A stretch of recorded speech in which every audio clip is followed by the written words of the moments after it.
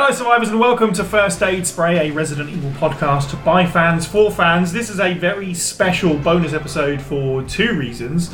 First of all, if I haven't changed my mind, this should be releasing on the 4th anniversary of First Aid Spray. That's the plan anyway.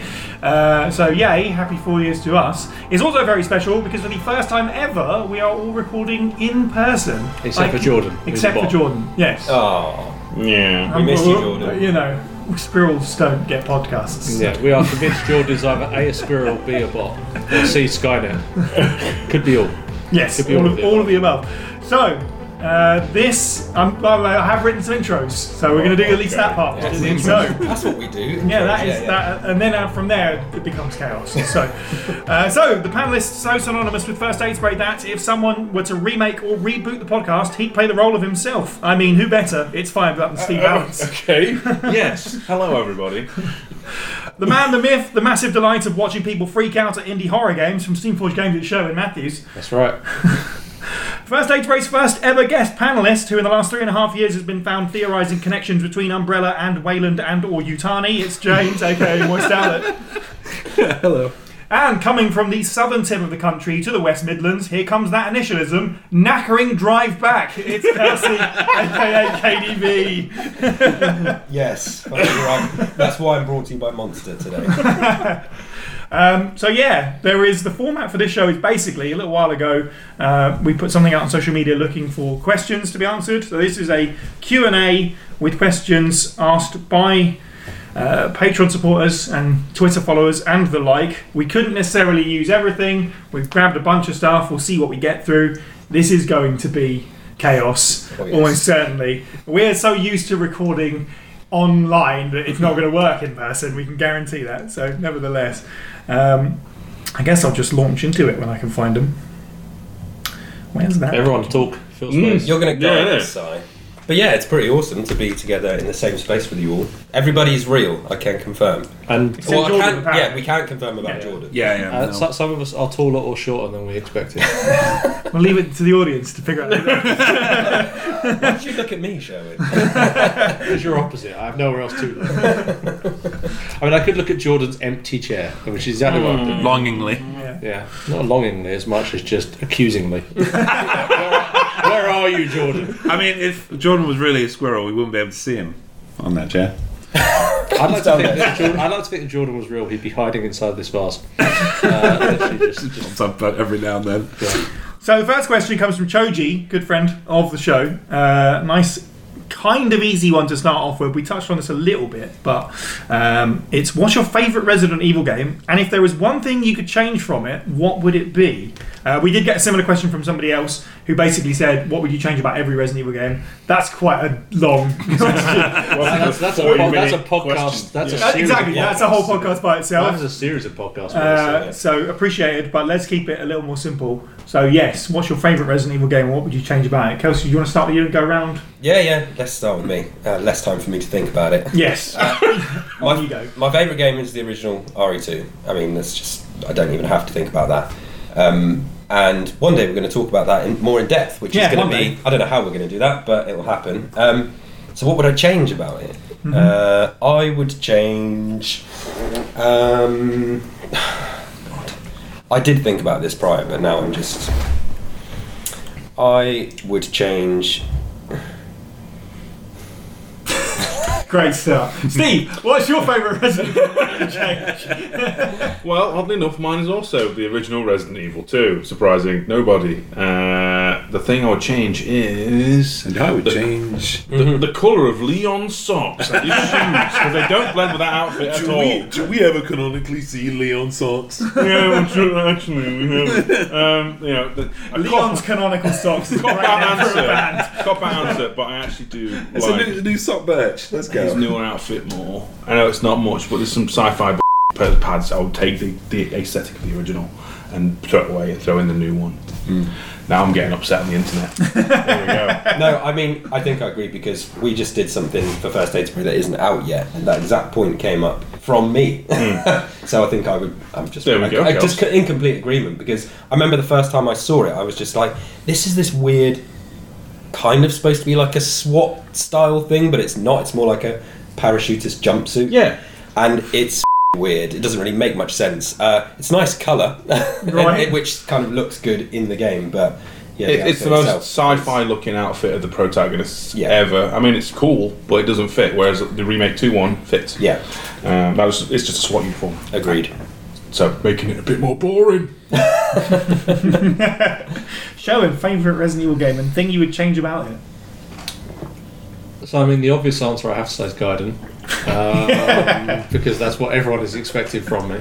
But in all seriousness, you can't change the masterpiece that is Gaiden, so that's a bad answer. Correct. I think I'll go for... Do you know, Remake, I think, is the one for me. I do just love that game. What would I change about it? Two things if I can. The first Sure. one is I'd have better endings. It's the only downfall of that game is that the endings just feel a bit lackluster. As in, there's not enough variety in terms of what actually happens at the end. They leave or they don't. Yeah, well, that means you lost. Well, not necessarily. It just means that Jill's dead, Chris is alive. So I'd mix around those a little bit and expand those, make them feel a bit better. More hints of what's yet to come. Bear in mind they made this game, they know what's yet to come. The other thing I might do is put in a randomizer, so that way the members of stars that you find is different on each playthrough. So therefore, it's not always Richard who's poisoned by Yawn. It's not always Rebecca you find hiding away from hunters and things. Just mix it around a bit, make it feel so there's more to when you go back and play it. There's more replayability. I think that's really where I'm coming from. But would you change anyone's outfits? Is what we're asking here. The important stuff. Yeah, I mean, Screw that gameplay, exciting randomizer If mechanic. you want to drill into that, I'll change some of the outfits you can unlock. Rebecca's cowgirl outfit is like the enemy of fun. But yeah, that's pretty much it. What about Chris's gangster outfit with the red shirt and the? No, I like that. It looks like he's just about to go snowboarding or something. Yeah. I like that. It's like Finally, someone else sees the light. Chris got called back from his holiday and literally just had to he's literally walking around like it's supposed to be my day off. No one's supposed to be here today. That would give him a whole new element of character that I don't think Chris Redfield is ready for, because it would make him not be bland and forgettable. Yes. On that bombshell, James, favourite Resident Evil game, what would you change about it? Changes every week. Yeah. I think this week it's Resident Evil Village. I mean, they didn't ask why, but I just love how it ties a lot of the older games in. But that's why it changes all the time, because a lot of the other games can be tied in so easily. Like with Village and Resident Evil 7, with how they've done kind of origin stuff, but not really touched canon too much. The thing I would change about it is Chris Redfield.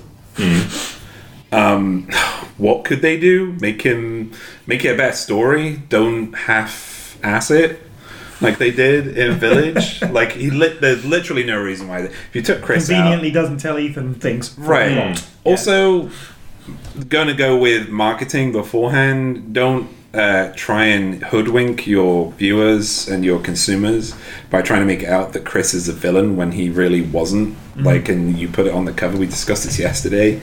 Like, it never made any sense. He didn't add anything other than Jeff Shine's great portrayal of him and the fact, like, as a person, I liked Chris. Like, his story arc and why he was there was really dumb. Yes. So they should have just, fixed Agreed. Mine is also Resident Evil 2 Classic. What? I know. Who knew? My outfit change is unlockable Elsa Walker in the original, obviously. My non-outfit change would be...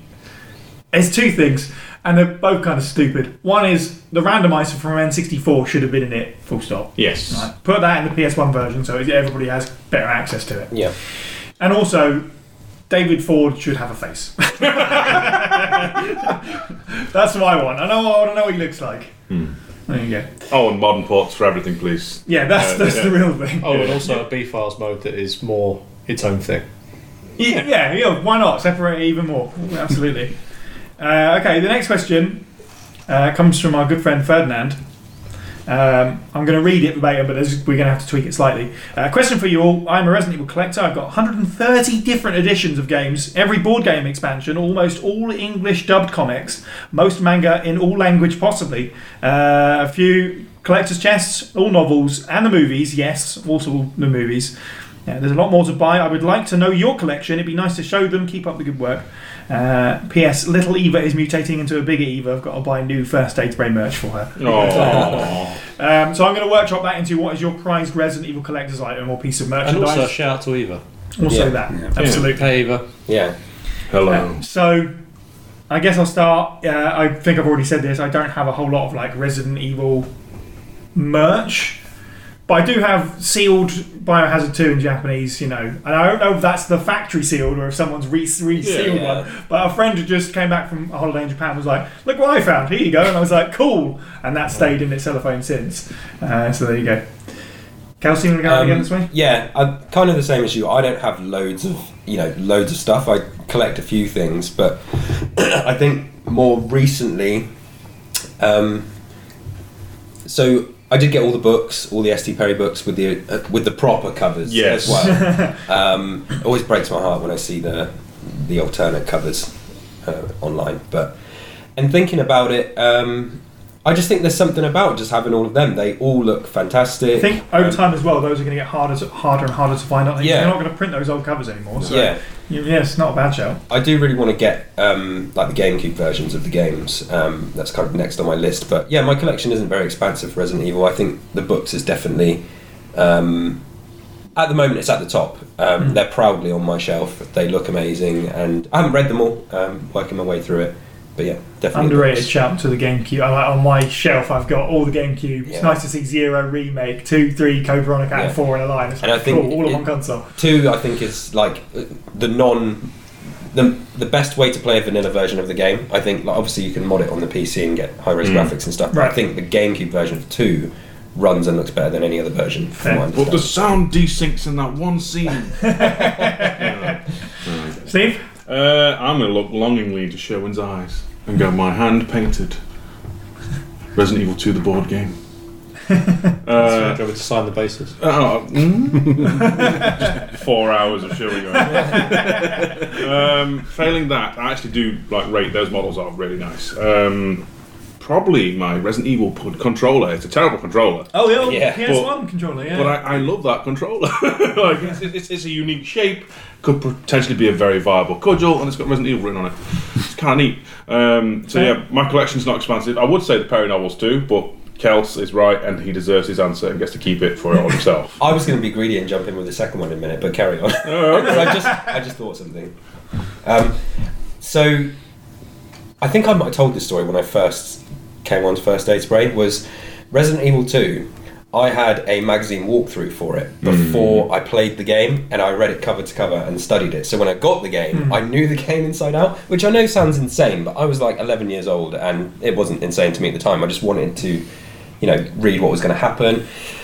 And that magazine I absolutely loved because it had some just awesome layout. It was like an 8-page feature, like an entire walkthrough for the game, but like both scenarios. Loved it, and then I lost it, and then a couple of years ago, Luigi from the server found a version of it online for me, like in pristine condition, and it's so sad, just this magazine walkthrough. That's amazing. But it's just beautiful, like the way it was put together. The magazine was called PlayStation Solutions, and so I got that, paid like 20 quid for it, but that came, and that's in like cellophane. That's in a cool. box at home. You need a Superman sealed one when you've got that. Yeah. You just dug up a memory of mine. I didn't have any officially printed thing, but I remember being so enamoured with Resident Evil 2. I was in middle school at the time that I printed off a walkthrough someone had made on GameFAQs or whatever, stapled it, and just read it like a book. Yeah. It's literally not a book at all. It was like, now you go in this room, there is ammo here. I was just so dumb. That magazine, I remember, referred to the lab liquors as Claude liquors as well, because there was a debate for ages what they're called, and I always knew them as Claude liquors because of that walkthrough. Whether that's their official name or not, I don't know. It isn't actually, is it? No, that's what I mean. It has a story about that. Sherwin, what's your... I'm not terribly materialistic, so I don't have... anything I have is mostly happenstance from the past or whatever. I do have like I've still got all of my original games, so I've still got that kind of left me with, I guess, a bit of a collection. Most people's eyes. I've still got the original PlayStation games. I've got Deadly Silence, the Nintendo 64 RE, that sort of stuff. So I guess the unique item I can talk about is I've got a bunch of the original Japanese soundtracks. Oh yeah. So I've got RE1, RE2, RE3, RE4, RE5, the orchestra ones they did, and then a couple of really random town kind of different bits and pieces. But yeah, so that's probably the closest thing, because obviously that's more my focus and interest of what it was in a time before Spotify and other such things. Had to get these things, but that's pretty much, I think, my only real things. Otherwise, I generally don't tend to hang on to bits and pieces too much. I mean, I've got a whole bunch of prototypes of Resident Evil stuff from board games, but that doesn't necessarily count. So those are just things that I can't really show light of day. I can't really destroy properly, so therefore they can just live in my room with me wondering how I get rid of them. But there we are. James? I'm not really a materialistic person, but I do have a Resident Evil 2 PC game. Oh, amazing. Which a friend of mine gave to me and said, "Oh, you might like this." And the CD is perfectly, it's fine. Like, so I don't think it'll run on my PC because you need Windows 95 or 98 for it. But it's there. But otherwise, I don't really have a lot of Resident Evil stuff. Because I think mostly it's the games that really interest me the most. The merch has been pretty lackluster in the years that I've... Yes. You didn't like them t-shirts? No. I made them in 18 minutes. The merch hasn't been great. Like, I've seen a lot of folks in Discord who shared like their Stars badges and their Samurai Edges, which look really dope. And the figures that have been coming out recently have been kind of cool, as well, from Numbskull. But otherwise, I'm not, like, it has to be something really special for me to go, I'll get that. Where's the Kenner Toys Resident Evil playset? Exactly, yeah. But I know I didn't want to do this earlier, but I think the thing that has been the best thing to collect is all the friends I've made. James. No, topping that. Yeah, you are dead to me. Okay, so a lot of these questions come anonymously as well. So this one is anonymous. Certain people, possibly Welsh, claim incorrectly that the water puzzle in RE3 is easy. What's the Resident Evil puzzle you struggle with the most? I don't know what this is. Go ahead, Kels. So this is a very recent... Originally, I would have said the Ashley puzzle in Resident Evil 4, which you think, it's really easy if you know the solution. But ignoring that, on Rebirth mode... Every puzzle was easy if you know the solution. On Rebirth mode of Deadly Silence, just after you first encounter Neptune, you have to go into the little room and you have to turn the valve. But on Rebirth mode, you have to turn it with the stick. But I don't know if just the DS I have is crap. It does not fucking turn, and I think I must have died like 15 times just trying to get the valve to turn. And so it's not through that the puzzle is complex, it's just that the mechanic won't bloody work. That sounds like broken DS. Yeah. That one is recently the one I've struggled with more than anything, easily. Steve? See, I want to say something really... It's truthfully childish, but there's a puzzle in RE4. Yeah, I know. Calm down. Is it the one behind the church? Yeah. Yeah. Like, if you know the solution, I can do it by muscle memory. If I break that muscle memory at any point, I'm there for 10 minutes. Yeah. Like, you know the solution, just but it's just like, all right, I count the notches of and then if that rhythm breaks, my brain just fries. So yeah, it's that one. That's mine as well. Yeah, it's definitely mine. It should be so simple, but it's not. It's not. And I think on separate ways it's different as well, isn't it? Yes, I've used it even reverse. more infuriating, yeah. So I'm with you on that one. Sherwin, what is your least favourite puzzle in Resident Evil? I don't have a least favourite. Wasn't the question difficult? Well, the one you struggle with. Yeah. The one probably that comes to mind isn't the warp puzzle, which is pretty straightforward. Is just throwing it out there straight away. never struggled with that one. But it's probably in RE3. It's the clock tower. The thing with the gems and because it randomises, and it has 2 variables on it, which is interesting. So yeah, that's probably the one. I mean, there's a special shout out for the. I do have to throw a special shout out for Remake and the button key combination to get to the chemical room. That's a particular pain in the arse for both Remake and original. But yeah. No, yes, fair. James, puzzle that you struggled with the most? I'm gonna pick 2. I'm gonna cheat. One that is very obvious. I have a real problem with object permanence. Like if things change, my brain if the puzzle's in front of me, physically I can do it, but if it's in a video game, for some reason my brain can't figure it out. So the in Remake 2, the keypad things, I do this. The little mini save. Yeah. I have to do this thing. I have to say numbers out loud that work, right? Or else I can't do it. But I've been stuck there for like several minutes, just going 6, 5, 3, and then just kind of, and it doesn't work. What the did I get wrong? And then I think somebody said to me in chat, "No, that's not the way you do it." I'm like, "That's the way I've done it." So pretty much the only way I've done it is by brute forcing it, apparently. The other one, I'm going to mention it because it was kind of cute. Also, we haven't really mentioned like the later games. Is in Village, one of the treasure rooms is you have to shoot. You get a little bit of a teaser earlier on in the game, but you have to shoot this fire brazier on a chain to hit. And then one of them you have to be. It's really hard because you have to be really quick on the guns, but you have to break a wall to also get something. I remember being stuck on that for a good long while. Where's the other one? Because at the beginning of the game, it kind of gives you a really, really easy one where I think it said something stupid like. You have to light the way or something like that, But yeah, this one was kind of interesting because it was so hard. You had to be so quick with the shooting. It's only shooting you could do it with. Basically, you have to get it right on the apex of the chain. So yeah, those are my 2. I would say that the Remake 2 ones, that's a great shout. Because you need to do that. Like it's not like it's an avoidable thing. Like you get they're not. Pieces.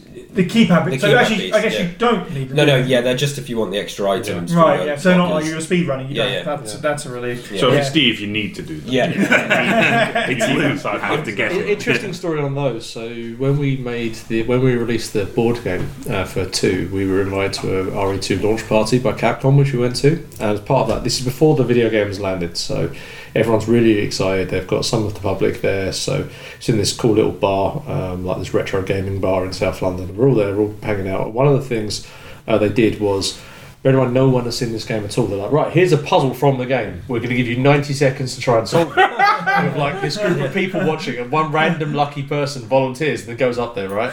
This German guy, and he's like, okay. And basically Kat is there, the community manager, and she explains, right, okay, so here's the situation you need to do. This is it. See if you can open this puzzle lock, right? So you can imagine this person in a noisy bar, and he's like pushed the button and really identifies what the lights and bits and pieces are, and he's like doing it, and we're all watching, and people are like, oh, do it this one, this is the one, and everything else. And like this guy eyes on the prize, like you can tell, blocked out everyone else, and he literally goes presses all the buttons and then goes right dum dum dum dum dum dum and just does it. And it's like, that's some scary level of attention. Like literally just tried every single button once, went right, now I know, and just did it. And I just looked at that, I was like, okay, you are like Galaxy Brain or something. I'm like you, Al, I'm doing it and I'm talking and telling a story out loud. Amazing. Okay, so someone has asked, apologies if this is common knowledge, I would like to know how you all got together and started First Aid Spray, please. I think we have told some of this story in various different places. I don't know if we ever put it on a podcast before, so yeah, why not? So I actually looked back a little bit through history, and I found on the 23rd of October 2018 a Facebook message that I sent to Steve. who was a fellow YouTuber at the time. That's how we knew each other and conversed about Resident Evil via Twitter and Facebook Messenger at the time. Yeah. And I sent Steve a message at 8:55 p.m. on this day. Hey dude, you're at work right now. Steve said, I'm on the bus back. Sup, Chief? I said, everything's fine. No need to panic. I was just having some musings recently, and I was wondering if you'd be interested. My brain has been forming ideas for a project of sorts, one that I likely have no time or energy for. Well, I wrote up some notes that may interest you. Again, I may be crazy and out of my depth, but hey ho, sometimes the brain just gets set on an idea for a while. Which I thought was quite funny.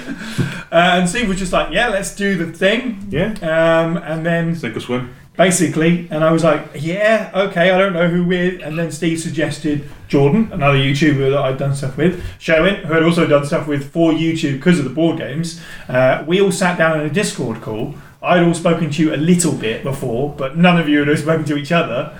We kind of like went through some of my ideas for the podcast, and then we recorded an episode, and the first episode came out on the 28th of November, so just over a month later. Just going to actually a second. It was actually a Skype call.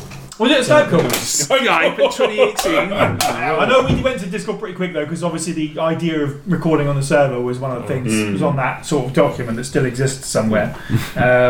But yeah, and then so the thing of it is, and I may have said this before, is like if you were to go back and listen to early episodes of this podcast, and I don't listen to anything that we put out after it's done, but I imagine them might sound a little bit different or maybe a little bit awkward because we didn't really know each other that well back then, which is kind of nice because basically like our friendships formed via making the podcast. So that's pretty much how it got going. You know, we just kind of took a punt on it, and now we are here about 4 years later. Hating each other in person instead of running. No, I'm kidding. And obviously you, James and Steve, you knew each other for a little bit beforehand for a few years. Me and James have been local to one another, go to like local gaming events, and from there it spiraled into let's play all the Resident Evil games before our E2 remake comes out. Let's play other games too. Yeah, and then I watched those videos. And I was like, James sure does love Rebecca. Let's come on talk about Rebecca.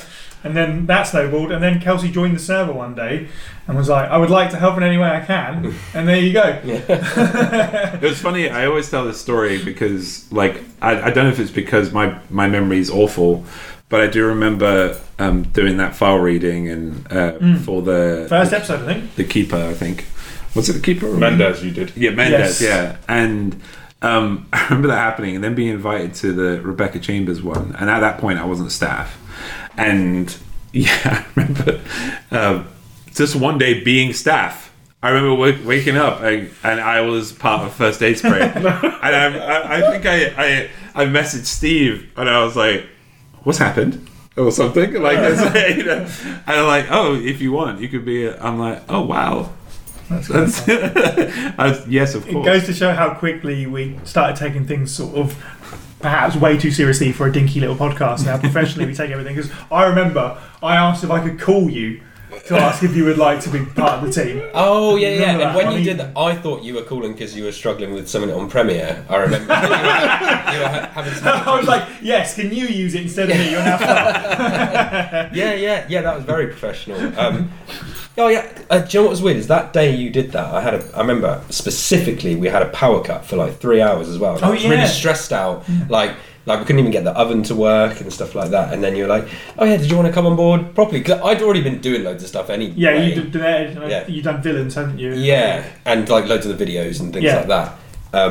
And I was like, yeah, of course, no problem, that's amazing. And it was just like, it was a weird thing where we do take it seriously. Yeah. Like you're saying, oh, it's this dinky little podcast, but, well, yeah, we're passionate for it. And so, you know, when you care about it, moments like that feel serious. And yeah, it was really, really nice to be asked to come on board. So did the electric start working in the clouds parts? Yeah. You know, Everything fixed. Yeah. the birds start singing to you, you know, the full Disney moment. Yeah. And then I think what was funny was we were going to make me an official member on the Reverse episode, and then Yes, that's right. and then Reverse never came out. And I was like, I guess I'm not an official member. Yeah. Oh my god, I forgot about that. Yeah. Oh yeah, because you were like, oh, I don't want to announce it like this, but here we go. Split post. Yeah, it was, It's fine. Oh dear. Someone asked, I've always wondered how you all managed to resist talking over each other like a lot of opinion-related panels of people can do. Was this something discussed in advance as a podcast format, or did you just fall into this respectful talk then listen behaviour? It's so nice that each person has a time to speak. Smiley face. We're all pointing at Si. Yeah. Yeah, I think so. I think so. Partly, yes, I am to blame for that, but also going back to what we were saying before is that we didn't know each other particularly well. So I think everyone was a little bit like, do I speak now? I'm going to be respectful and wait for anyone else to talk. So I fell into a bit like, you go now, then you go. But yeah, I think it was probably just something that I picked up from other podcasts anyway, and knowing when you got enough people on a podcast, the worst kinds of shows are the ones that fall apart because everyone is arguing and trying to get their bit in. That's fair enough, but everyone needs to. I mean, we also have we have episodes where it's complete chaos, like the film. It is fun where I just clubs. I can just stop and let it go, and you all do take your turns. You're not necessarily interrupting each other. But. Yeah, I think it's, we're all quite polite people. Speak for yourself. When it comes to podcasts as well. We're all British. Yeah, we know how to cue. It's a very British First Aid Spirit podcast. Sherwin, this one is for you specifically. How does it make you feel knowing that Resident Evil the board game goes through so much back and forth with Capcom to get approvals on various items, and yet Capcom allows such horrendous live action media? And about 6 question marks. So, I mean, a couple of things. One, actually, Capcom are really, really awesome to work with. We don't have that many back and forths at all. There's a nice trust relationship with them where they trust that we have a great deal of respect and knowledge of what the games are, and we'll treat them quite reverently, to a point I actually think that astonishes them sometimes. And so therefore they don't necessarily need to go back and forth with us as much. It's normally when we're sort of doing something a little bit more out there, like, hey, can I turn our Kickstarter campaign to an open world project, or hey, I'd like to recreate and give David Ford a face, that sort of stuff. Right. So that's normally where there's any sort of back and forth. I think the true answer with that is that when we deal with Capcom, we're dealing with Capcom Direct. It's literally a very direct line between us and them. When I think you have other bits and pieces happening, like the television shows and the movies and so on, I mean, I don't know the ins and outs of this, but what I imagine is that there's a chunk of Resident Evil which is owned by Sony or whoever else. Constantine have rights, don't they, to exactly. live action?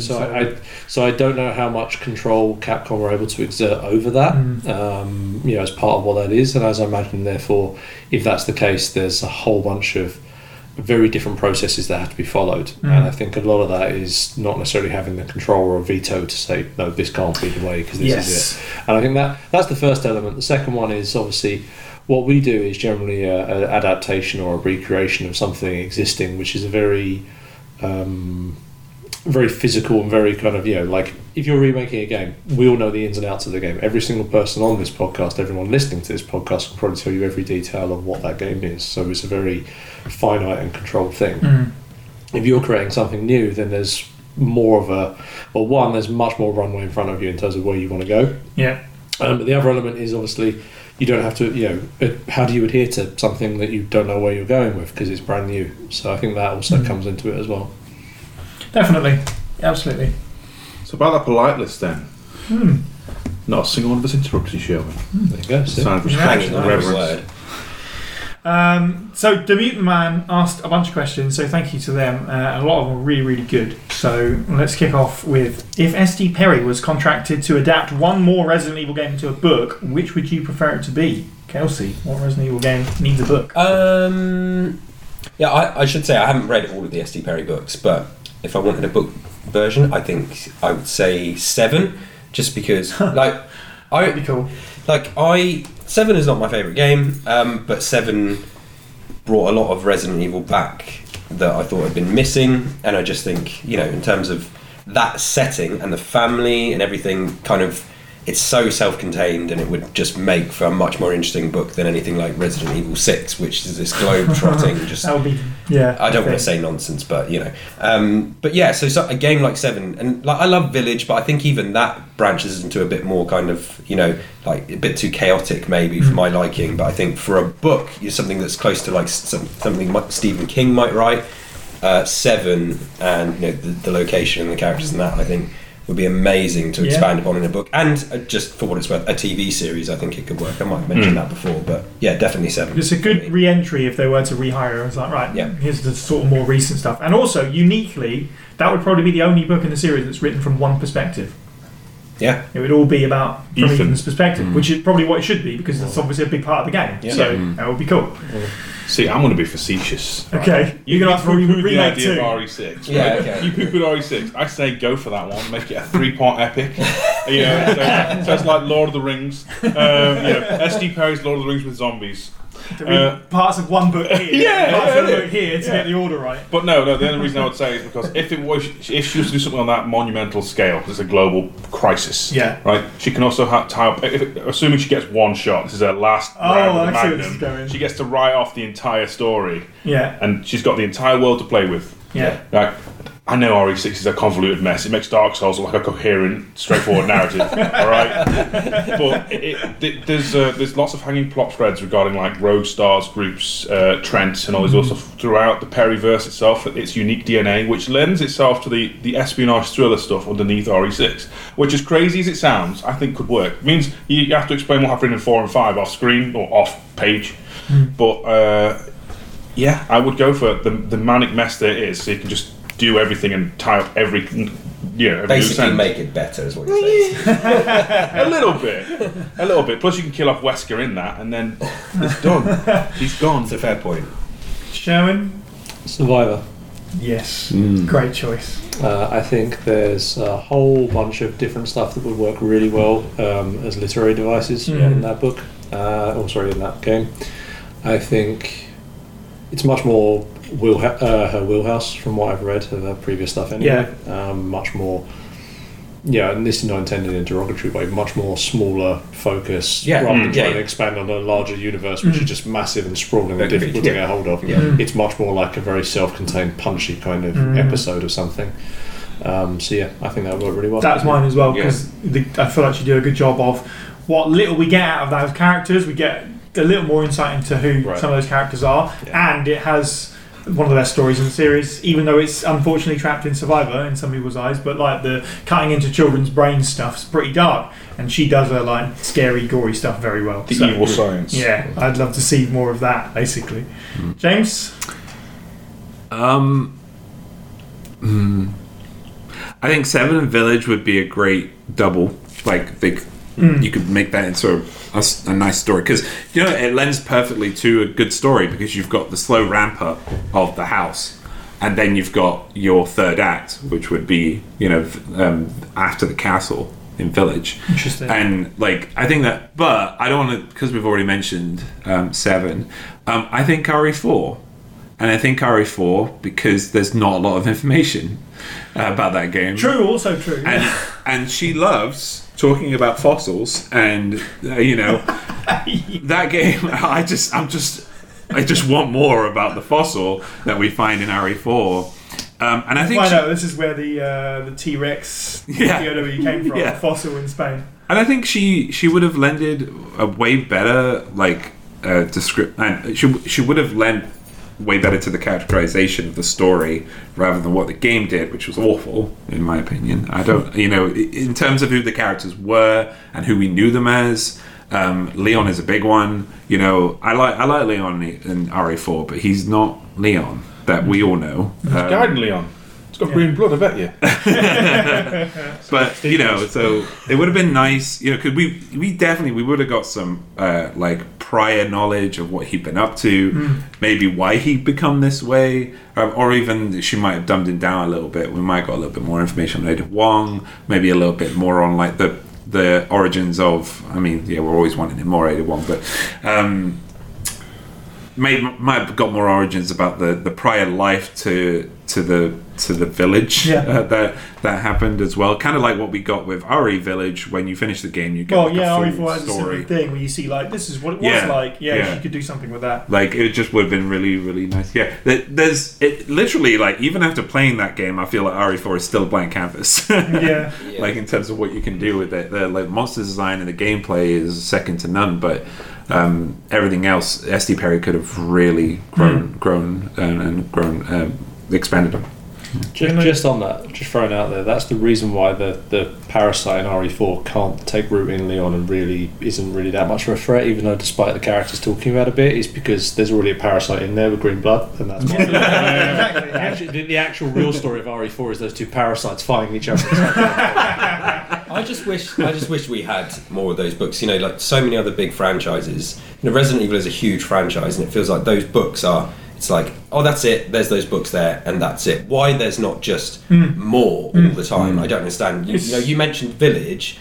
I would love to read a book about Village. You know, with how they, you know, all started getting tested on, and you know, particularly Lady D and stuff like that, and just that character stuff. Because I love the monster stuff I've mentioned before. It's great, but seeing them go through the stuff to get there, it's perfect for a book because you don't really want to play a game of Lady D's, you know, with the stuff that she's going through.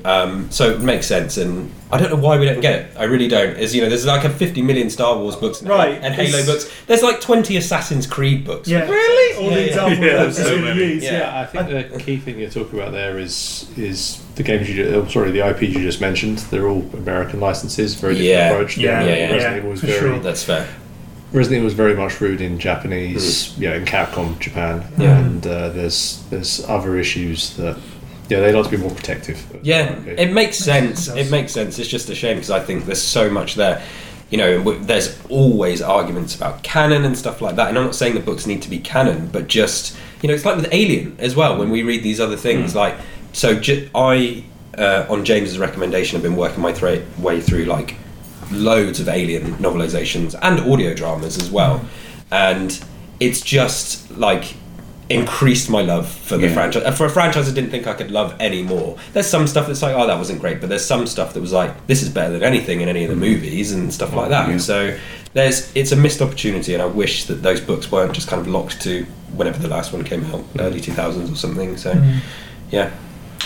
Is it Code Veronica or Zero which it ends on, which means it's like a flashback to the beginning that's not referenced, Yeah, Code Veronica is the most recent in the story, and then Zero came after that, which obviously is set way before. But then there's a sudden drop-off. I think, Sharon hit the nail on the head with the fact that it's more difficult because it's a Japanese license. It's funny, it's a shame, because I don't know if we talked about it in book club how Resident Evil was one of the first series to actually go, let's make a bunch of books about the games and spinning off from the games. And now, as you say, it's a big thing that Halo, Gears, Assassin's Creed, they've all done, but truthfully, American. Gears just had another book last year. I think that's 9 books now. I can believe it. Has had. It would be great to get some young talent as well, for people who are fans of the game as well. Sometimes you might think, hey, maybe you shouldn't bring on fans, but there are fans who are good writers, as well. So it's one of those things where, not to get way off track, but like, if they made it its own contained thing, it'd be fine, and it would upset people way less than the Netflix show did, because it's just a bunch of books. It won't be quite. People will just be like, and move on. Unlike the TV show, where it's like Winters person. I mean, some people do still get mad. There's a thing in one of those Alien books where like Ripley actually got found like during that time she was drifting in the 40s, and then has her memory wiped. And so people are like, what? How dare they do that? But that ending part is annoying. But the story that she's in, it's like, I don't mind, they just did it, it's his own little thing there. There's an interesting thing with that, and we are going off down a random tangent. I also don't care, because I am all about memory card. But like, I'm actually okay with stuff like that. Like, can you imagine if you found the ship and they find Ripley on it, and then by the end of they might spend the entire book like running around on the ship, Ripley never wakes up, and then by the end of the book they're gone, and then you would never know anything's happened. That's kind of cool. I'm good with that idea. And especially if you were able to find like one thing from the ship, like one strange look from Ripley, it's something that might have moved or something or other. For example, that'd be cool. One of the best Star Wars, or there's 3 of them, but 2 of them are the ones that resonate with me the most. There's the best Star Wars novels. Is Tales from Mos Eisley Cantina and Tales from Jabba's Palace. Right. And basically what they sat down and did, let's use the Mos Eisley one as an example, right? So they took the cantina scene, they went, saw all of these different aliens who are in the thing, and basically said to a bunch of people, right, short story anthology, pick one of the aliens, write their story of how they got to here, and then basically show the scenes from the canteen. It could be that's what it leads up to, could be that's a starting point, and then you find out what the enemy did afterwards, could be in the middle, whatever works for you. And then basically you can use that to flesh out the character however you want, because these are unknowns for the most part. And Greedo's in there, and so what's his face, Dr. I can't remember his name, but the guy who doesn't like you either. That guy. But yeah, they kind of threw that in there. It's really interesting just seeing the creativity of people talking about it, like reading like the band actually were originally on planet because of Jabba and escaped from his palace and stuff like that. Is it canon? Who cares? No, that's just fun. I was just going to say, it does not matter, because then even for you, if you enjoy it, the next time you watch the movie, you'll be like, you'll think about that story. Give you so much more context. So shout out to everybody. Go find those books. They're awesome. Also, there's a similar one in the Alien series called Bug Hunt, which kind of follows a bunch of Colonial Marines and the history of everything. And again, it elevates your watch of Aliens if you watch it, because you know where the pulse rifle came from. You know what these Marines have dealt with before as well. Like these guys are not green, and if you watch that. If you watch if you listen or you read it, you'll get to know it. But yeah, we have especially good if there's like a touch point with the source material at some point. I could see a really awesome Resident Evil novel set at the point of the outbreak in the Spencer Mansion, whereas see a couple researchers, you know they are doomed from the start of it. But maybe not. Maybe a couple of them do get away. You don't know the answer to that. Point is that if you can then have enough touch points where it can explain why. You throw in a name like Henry Sarton or whatever. It's like that guy wrote that note. You know? Or you even have like you can do really awesome things like we found like Ted, the old Ted the gardener or whatever. We trapped him in this room, and then that way people will then play the game. That's why that zombie's in that room. That's the guy they just trapped in. Yeah, exactly. That sort of stuff. Brilliant. I love tie-ins like that. In that Rivers of Blood base, or River of Pain. I just finished that one. A couple of weeks ago. Spoilers for River of Pain, Aliens. It happens during the Hadley's Hope disaster, and it turns out some people actually get out alive. And you could just happily have people escape the Spencer estate and like the downfall of the mansion. I'd love that. I mean, we could say, what was Umbrella doing during the outbreak? And then that's a podcast for the future. Operation Raccoon City. Anyway. So, we're going to get off Resident Evil for a couple of questions. Somebody asked, what is everyone's favourite game that isn't a Resident Evil game? We might have covered these in various places, including, our own Twitter feeds. Kelsey, go. It's so difficult. I mean, picking a favourite anything is difficult, really. This broad. I would say, if I had a gun to my head, my favourite game that isn't Resident Evil would be Metal Gear Solid 3, which I know is kind of a boring choice. There's like hundreds of games that maybe were even more impactful for me, but I don't know, something about it that I think that's so close to perfection, that game. There's a couple of things that maybe don't work for me, but I might have told this story before. The main thing that still sticks with me to this day is the first time I played MGS3. So obviously it was on PS2. Pop it in, play. I think I played for like 4 hours, and then the opening credits rolled. And that didn't really happen on those PS2 games back in the day. And I think I just sat back and had to take a moment and was blown away. And all the stuff that happens, like when he loses his eye and things like that. I think that's Kojima's high point is MGS3, and I think lots of people think the story is over the gameplay. I think the gameplay is great. Some of the camouflage stuff maybe not so, but if I had to pick one, MGS3. Best sniper fight in the series, fight me. Mine is Red Alert 2, and that's because it hits the joy center for me. It's a simple RTS game where you're fighting as the Allied forces versus the evil Soviets, and they take over the US and destroy landmarks. And it's just a simple game, but it's just something that is from my childhood. That's I like base building games. I like war simulation games. It's got a rocking soundtrack, and it takes me straight back to the early 2000s, where I had more hair and a lot more sugar in my drinks. I don't know how else to describe it. It's one of those. It's like my favourite movie is still Transformers the movie. It's nostalgia stuff. It's the greatest movie ever made. That is true. I think that's it. I mean, what other films start with mass genocide in the opening 5 minutes? It's for children. Red Alert 2. I don't know why it's not sophisticated. I would say it's definitely probably not going to be the highest brow choice on this table. When we've already got high caliber stuff like MGS3, which in terms of gameplay stuff is like pretty up there even now. Stuff with the end as well. There's just so much in that game. It's just nuts. So I feel like Red Alert 2 is pioneering. Well, it's still by some it's considered the best MGS, the best RTS campaign to date, because the way that the missions don't echo each other, but they echo each other enough that you can see this is what the Russians will be doing, this is what the Allies will be doing.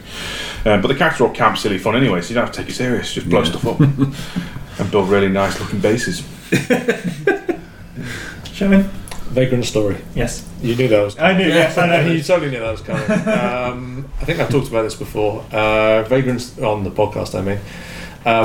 Vagrant Story for me it's a perfect example of exactly how long and how detailed a JRPG should be. It's not too sprawling, it's nice and contained in terms of the actual theme and spirit of it, which is really awesome. It's got a crafting system in it, but it's not massively overdrawn. It's not like you're literally looking at hundreds and hundreds and hundreds of items looking for super rare drops or anything. Yeah. It's got that nice sort of feel to it, that because a lot of the stuff you can craft drops from random drops, like actually there is kind of almost, rather than that I'm going out there to go farm enemies kind of perspective to go get the exact things, it's more like this is my experiential playthrough of this particular thing, which is really awesome. I think it came, like in terms of the actual graphics and the presentation of it and the sound and everything else, it came out right at the end of the PlayStation era, really, so everyone knew exactly what the machine was capable of and really pushed it to its limits. What this is, it's a beautiful game. I know we were talking about it the other week because I was doing some research on it for some writing, and I didn't know that it was the only PlayStation 1 game rated by Famitsu a perfect score. Yeah, more than any other game on the PlayStation 1 with all those hits. Yeah. It got a perfect score. So I can't recommend it enough. It really is. I mean, like the storytelling, the way it's self-contained, even the new game plus in terms of it opens up new areas. So it's not just a simple playthrough that we had before. The fact that the crafting system actually is robust enough that when you're playing it, when you're in new game plus, there's still extra stuff to go to. You're not just playing with your power weapons now and you're ignoring everything else. So yeah, really solid. I mean, I should, in interest of not repeating myself, because I've done that before, obviously. The other game that I guess could give a shout out to of recent years is Fire Emblem Three Houses, because I really do love that game. For me, I think the reason why Three Houses is so good, I mean the Fire Emblem games have been going on a very much an upward trajectory since Fire Emblem Awakening, but for me Three Houses was the step up that was the difference between Final Fantasy VI and Final Fantasy VII. Like it's a whole new step where these games are going. Now, what's mildly disappointing, having seen Fire Emblem Engage, is that they've got Colgate-chan and they seem to take a step backwards to really bad direction with that. So I'm not so much... I'll obviously be excited about seeing it and playing it, I will be, but I'm less enthused. It almost feels like they've not worked out what resonated so much for Three Houses with everybody. And they've kind of instead just gone back to previous thing, but that could just well be in the design, to be fair. Hopefully that's the case and it's literally just one character's shoddy design. It's like Pepsi Man. Yeah, it's terrifying. Pepsi Man! It really is bad. There's no other way of saying it. Yeah, it's pretty terrible. Yeah. Anyway, James? I love Vagrant Story. However, I was too stupid to play that game. You're never stupid, James. I feel like I was too young to play that game, because the thing that it's very involved. Yeah, like I remember the thing that drew my eyes to that game was the cover.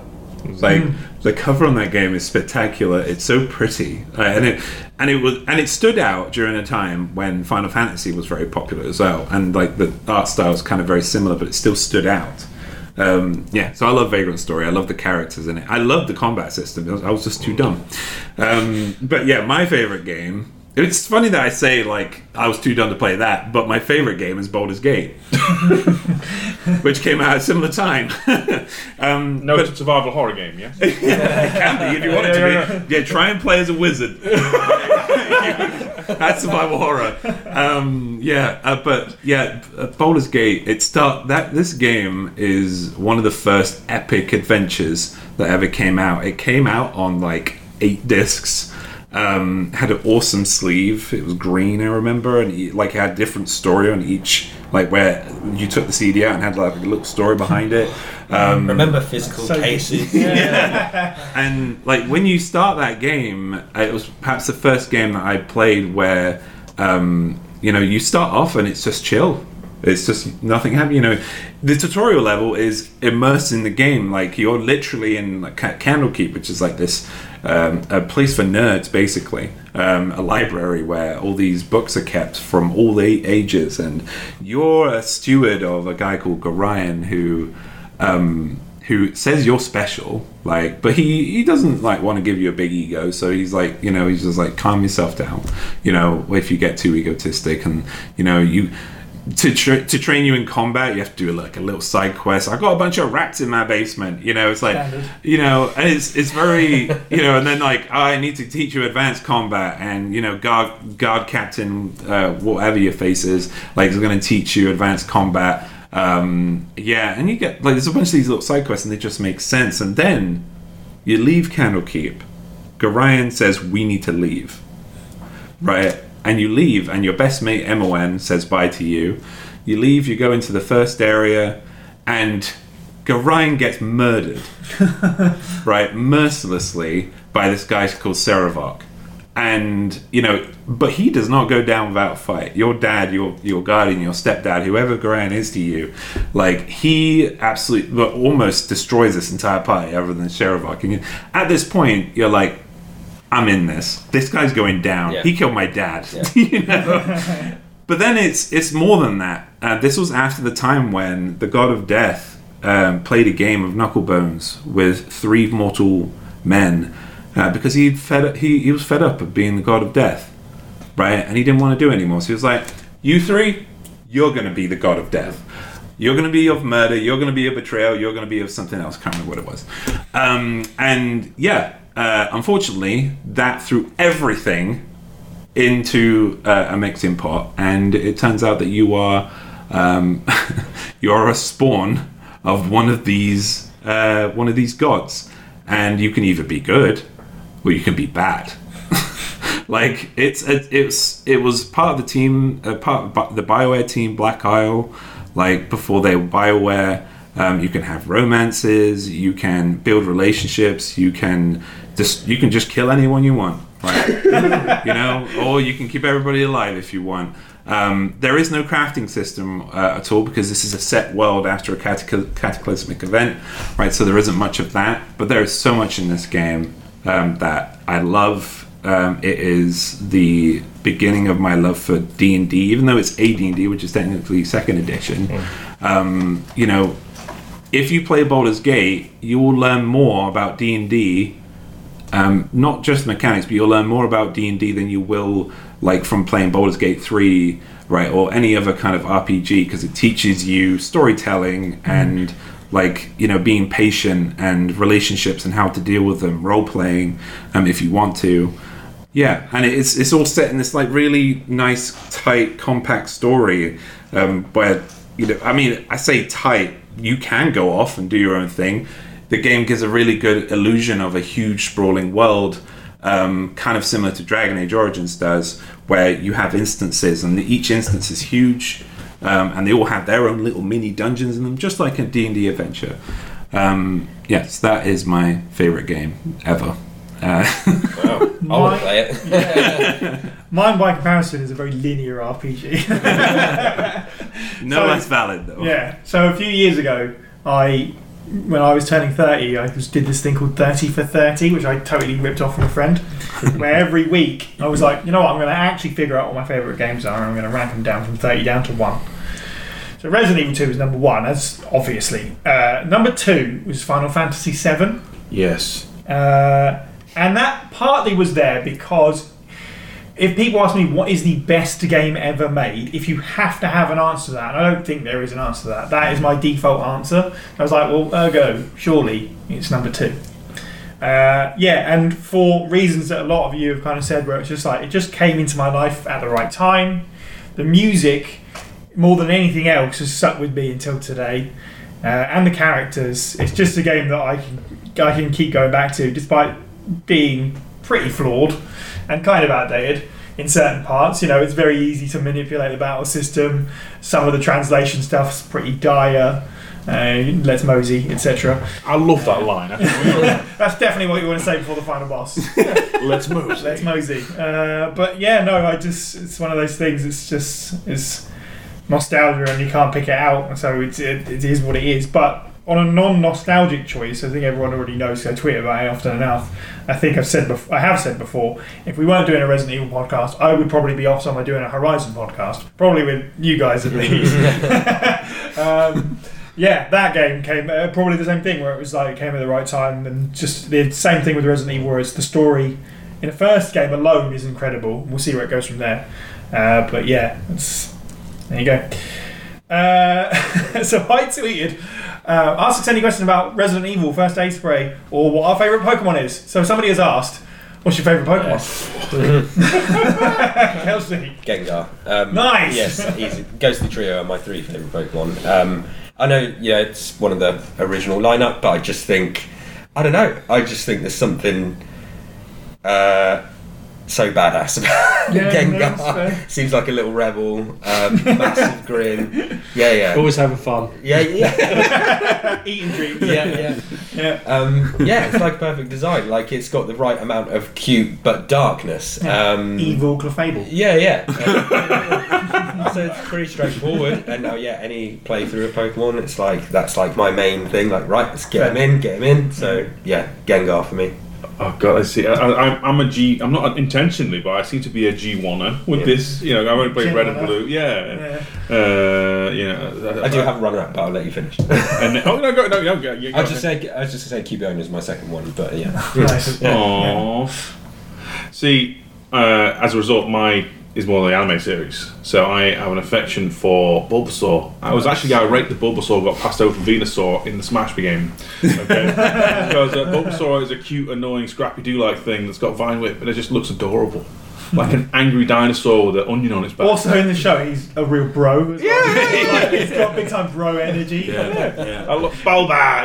He brings a smile to my face every time I hear that phrase. Brobasaur. Yeah. Here it is. Secret character from Broforce that we were introduced to last night. Yeah, there's a bonus episode coming soon on that. A bonus episode? Anyway. Bonus episode. It just it lends itself so well to it.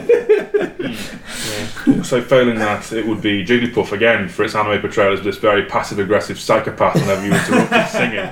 I think comic relief characters and bros. That's my thing apparently. Did you ever see the episode of the cartoon? I imagine you did, where there was the giant Jigglypuff. Yeah. And for some reason, because it was giant, it had like weird black stripes on it, and because it was like, it was basically like death metal. Yeah, exactly what it was amazing. With like the tattoos and like the thing.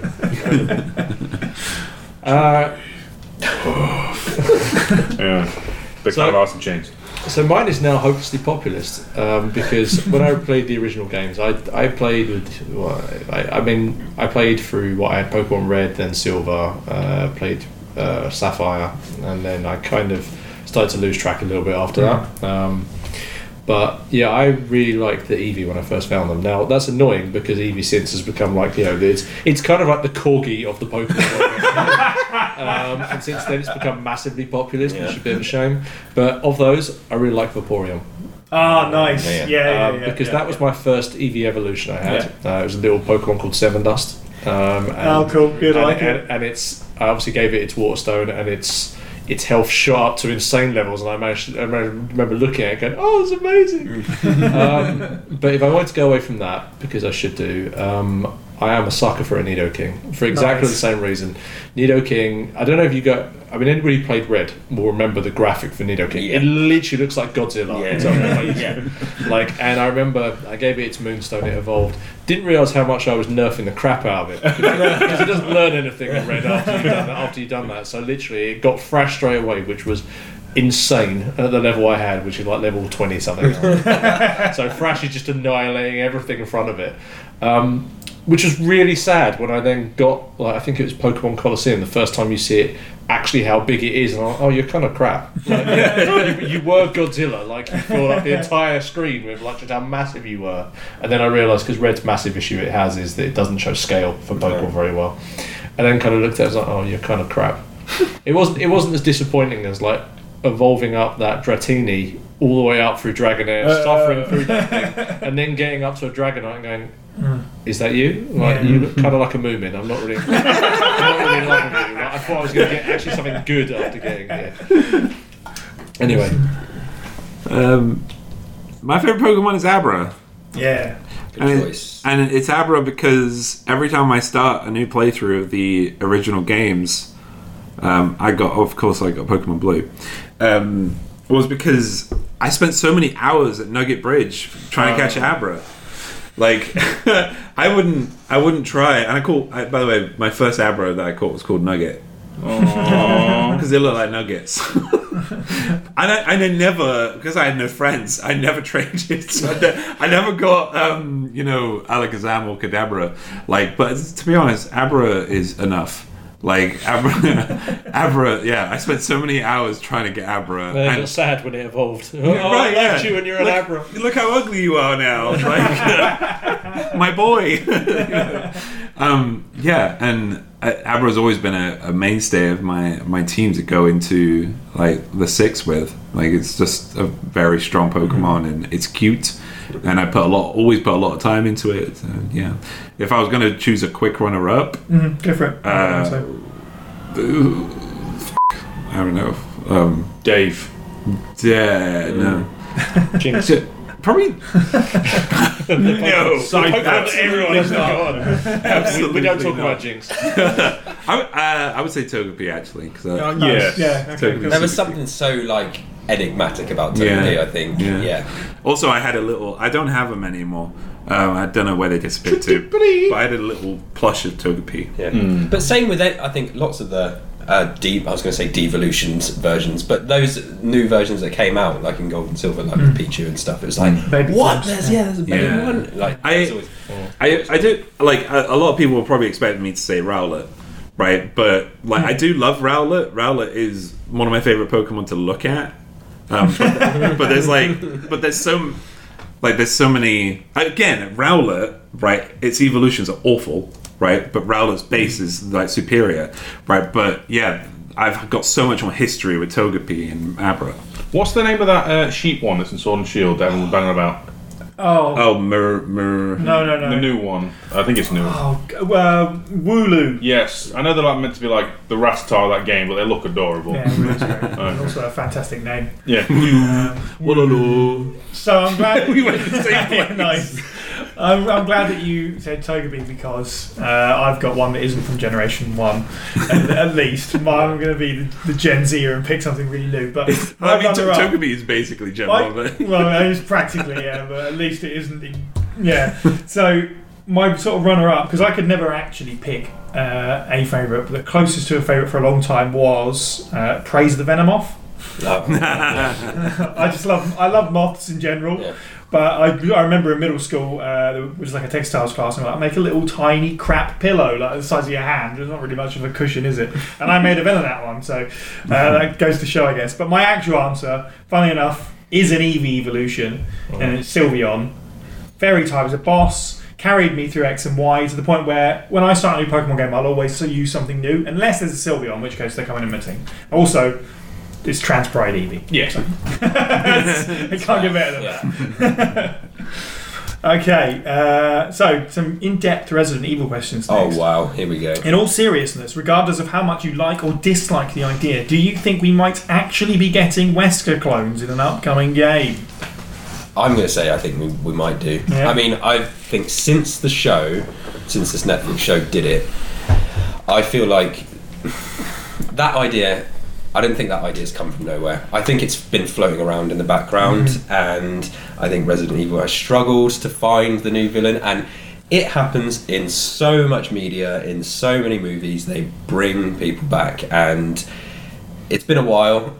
I'm not saying it's going to happen with Resident Evil 9, but I think it's going to happen. And as for how I feel about it, I mean, I don't know. I think it just depends. It depends how it's executed.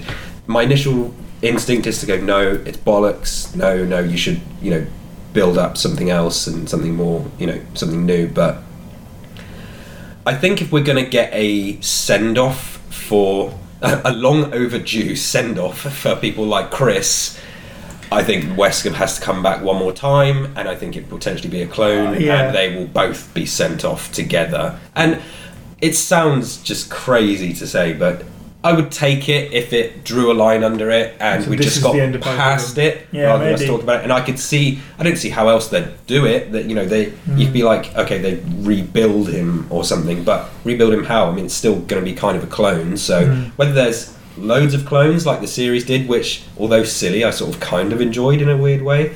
But I think a clone Wesker. We've already seen kind of clones in Resident Evil. Yeah. I think it will happen. I don't really like I'm it. going to but get mine in early that I agree with you in the sense that you look at the fact that he's just had his own Dead by Daylight chapter. Yeah. It's named after him essentially. So yeah, like he's obviously he's floating around, isn't he? exactly. Yeah, Capcom still know, and the Wesker character was the lead of the show. So yeah, obviously it's still hugely important to Capcom. I think. And what about End of Village in the helicopter? Are we thinking that this is a maybe thing that's real, or is it was this like asset reuse, or is it really a clone of I don't know how to Chris? feel about And, that one. yeah, That would it's be hard Wesker to twisting say. the knife, though, I wouldn't it? That would be perfect. I think that RE4 is going to kind of put some Plant the seed for that. plant a seed yeah. that Wesker is looking into cloning, and then RE9 is going to, and that if they are going to follow up on RE9, that's what RE4 is going to do. Be like, right, this is the next game, and then we bounce to the future, the present day or whatever, and that's it. Whether or not that revives them and kills them off in one game, I expect actually probably yes. Yeah. But yeah, I think Chris will go think with it's, I think it's coming. I would like that at least. If they do it, then you're right. They need to do it and then be done with it. But I don't know if they would go to that extent, considering they still use his character and stuff. Will they go? He's back, and now he's just back forever. He's just back. Well, I don't. Yeah, I hope it's not that. I mean, they're just going to look at what's popular. I mean, maybe it wasn't popular, but they brought Palpatine back in Episode 9, so Resident Evil 9 is the Palpatine Wesker. So yeah, I don't like it, but I can definitely see it happening. I don't think it's that scary. Oh no, they'll never do that. Yeah, I think they probably will. I'm unfortunately in agreement. Like, I don't want it to happen, but I can see somehow Albert has returned. Is definitely going to be a meme. I really wish they could just find a way to get off this crux of not killing a bad guy after one game and let him develop long enough to be that level of threat. I mean, we said this in the Villains podcast. Simmons, if he'd have lived, would have been potential. Yeah, he's literally like the anti-colour scheme for Wesker. He looks like the KFC man. Yeah. But he also was the architect of it all, really. And he literally could not die in that game. We still think you can yank him off that pillar, he might still turn back on. I don't want Wesker to come back, but I can see it happening because I feel like his story has been told. We know the ins and outs, we know everything about him. He literally can only exist to upset Chris and then die fighting Chris. It's like, let's bring Frieza back. Goku beats him up all the time. Can we have a new villain, please? I'm not happy about it. I can see it definitely happening. Like everyone said, the red flags are all there. Project W is probably the big one, right? The Netflix series with the 3 clones. I don't see them going that route with like 3 mouldy, knocked off clones. Hey? I have opinions. You have opinions, James. But I'll let Sherwin go first. Aww. That's okay, mine will be quick. I mean, I don't really have a horse in this race. I don't really care so much. I really don't. I think, for me, Resident Evil has proven that it's, Capcom / Resident Evil, whichever way you want to look at it, has more than proved that it is A, jump the shark with Wesker, and B, jump the shark with science. So it wouldn't be surprised to me if it happened. No. But unlike the rest of the people sitting at this table, I'm fairly ambivalent to it. Like, ultimately, Wesker for me is... I was never that much into Wesker as a character anyway. Fit Resident Evil 1, that's absolutely fine. But, being the OG trilogy guy that I am, like... By the point where Wesker started basically looking like a really shoddy extra from The Matrix, I just checked out completely, so... Yeah, whatever. I don't like it, but they would need to twist it. Like, He's leeches. no. What I think they could do is we could have a Bishop situation, like from Aliens. So like Chris meets him and he's actually okay. He's actually an alright guy. Yeah. Right, But he but does bleed white and he's stabbing. He's stabbing. What's the? Is it Veronica with a broken knife? What's the one with the knife? Is like the super busted weapon? Yeah, Code Veronica, Code Veronica. So like actually, So I actually, see he's what you're got the busted knife from Code Veronica and stabbing the shit. How you doing, Chris? I do. Like, I think it would be neat if Chris was more aggro, right? And they they basically because I agree with Kelsey. I think they should I think it should be the end, like whatever it is, right? And I think if there's going to be one clone of Wesker, there's going to be several. But I think at least one or two of them should be good. Like the Netflix series essentially implied. Kind of, right? But I think Chris should think that they're bad. See, I'm going to give you a different plot twist. How about you have this thing where you meet the two of them good together, and you realise the entire time Chris has actually been the bad guy, Wesker's been the good guy. I've always known this, Sherwin. I've always known this. Have I stumbled into an age-old argument? I could see that. That's kind of an interesting thing. But I mean, at that point, so much of the identity of Wesker is a bad guy. That would just get rejected by the fans. Not that we should be purely led by that. But that's why I say there should be bad ones, right? Or there should be one bad one. There should be one that everybody can go. So is Wesker Majin Buu now? You're a bad person, right? But I think it just. Because I feel like the trope of bringing bad guy back because bad guy and then kill bad guy is really Nikolai's boring. right there. Nikolai's right there. Right, Drinking with his money. You can't make a better bad guy than Nikolai. Nikolai is by far and away the best. He just is. Yeah, no, I can't. I think the thing is they've already killed bad guy in Wesker. He literally died in a volcano. You've given him the biggest send off. The main problem with Capcom right now 2 rockets to the head and a volcano is walking that off. The main problem with Capcom right now is that they're really bad at making villains. Right? And keeping up with them alive. Right? It's like Miranda was a great villain, right? And I loved Miranda, right? But she died, and she'd lived for over 100 years. Until she met Ethan Winters. Exactly, she nemesis. And then we hear about the connections, and then that goes nowhere, and then it's just fobbed off in some side note.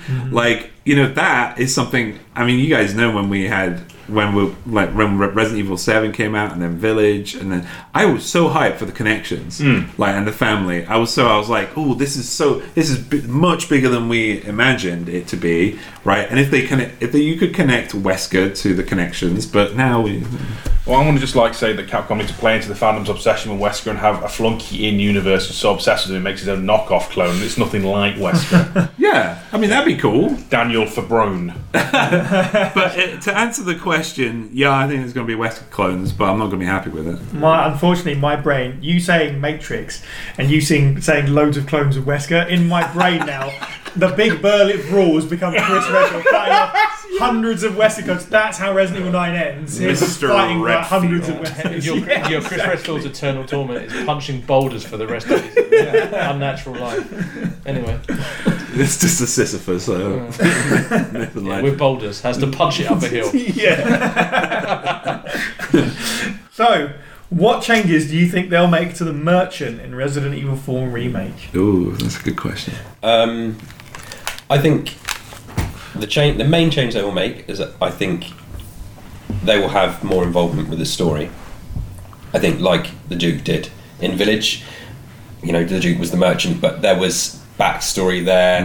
He fed parts of the story. I think the merchant in the original RE4 is just a functional merchant, and it's kind of odd. I think they'll keep the British accent. I think there'll be kind of like a riot if that doesn't happen. It sounds silly, but I think they will keep that. The Duke is actually, if someone had a year before Village had come out, or long before Village had come out, and said this is going to be the Duke in a future game, you kind of think it was silly out of context. In context, I think he works great.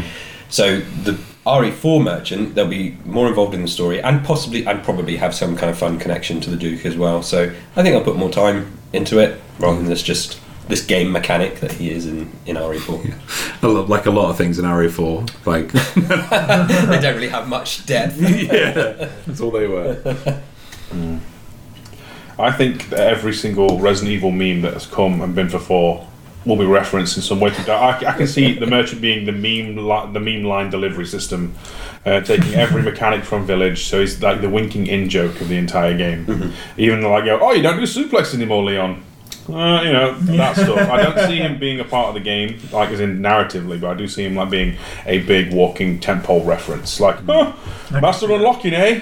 Yeah. I hope they get Paul Mercier back. I know. I would love that. I know Nick is likely doing Leon. I don't know if it's been confirmed, but kind of like if he isn't, it sounded like.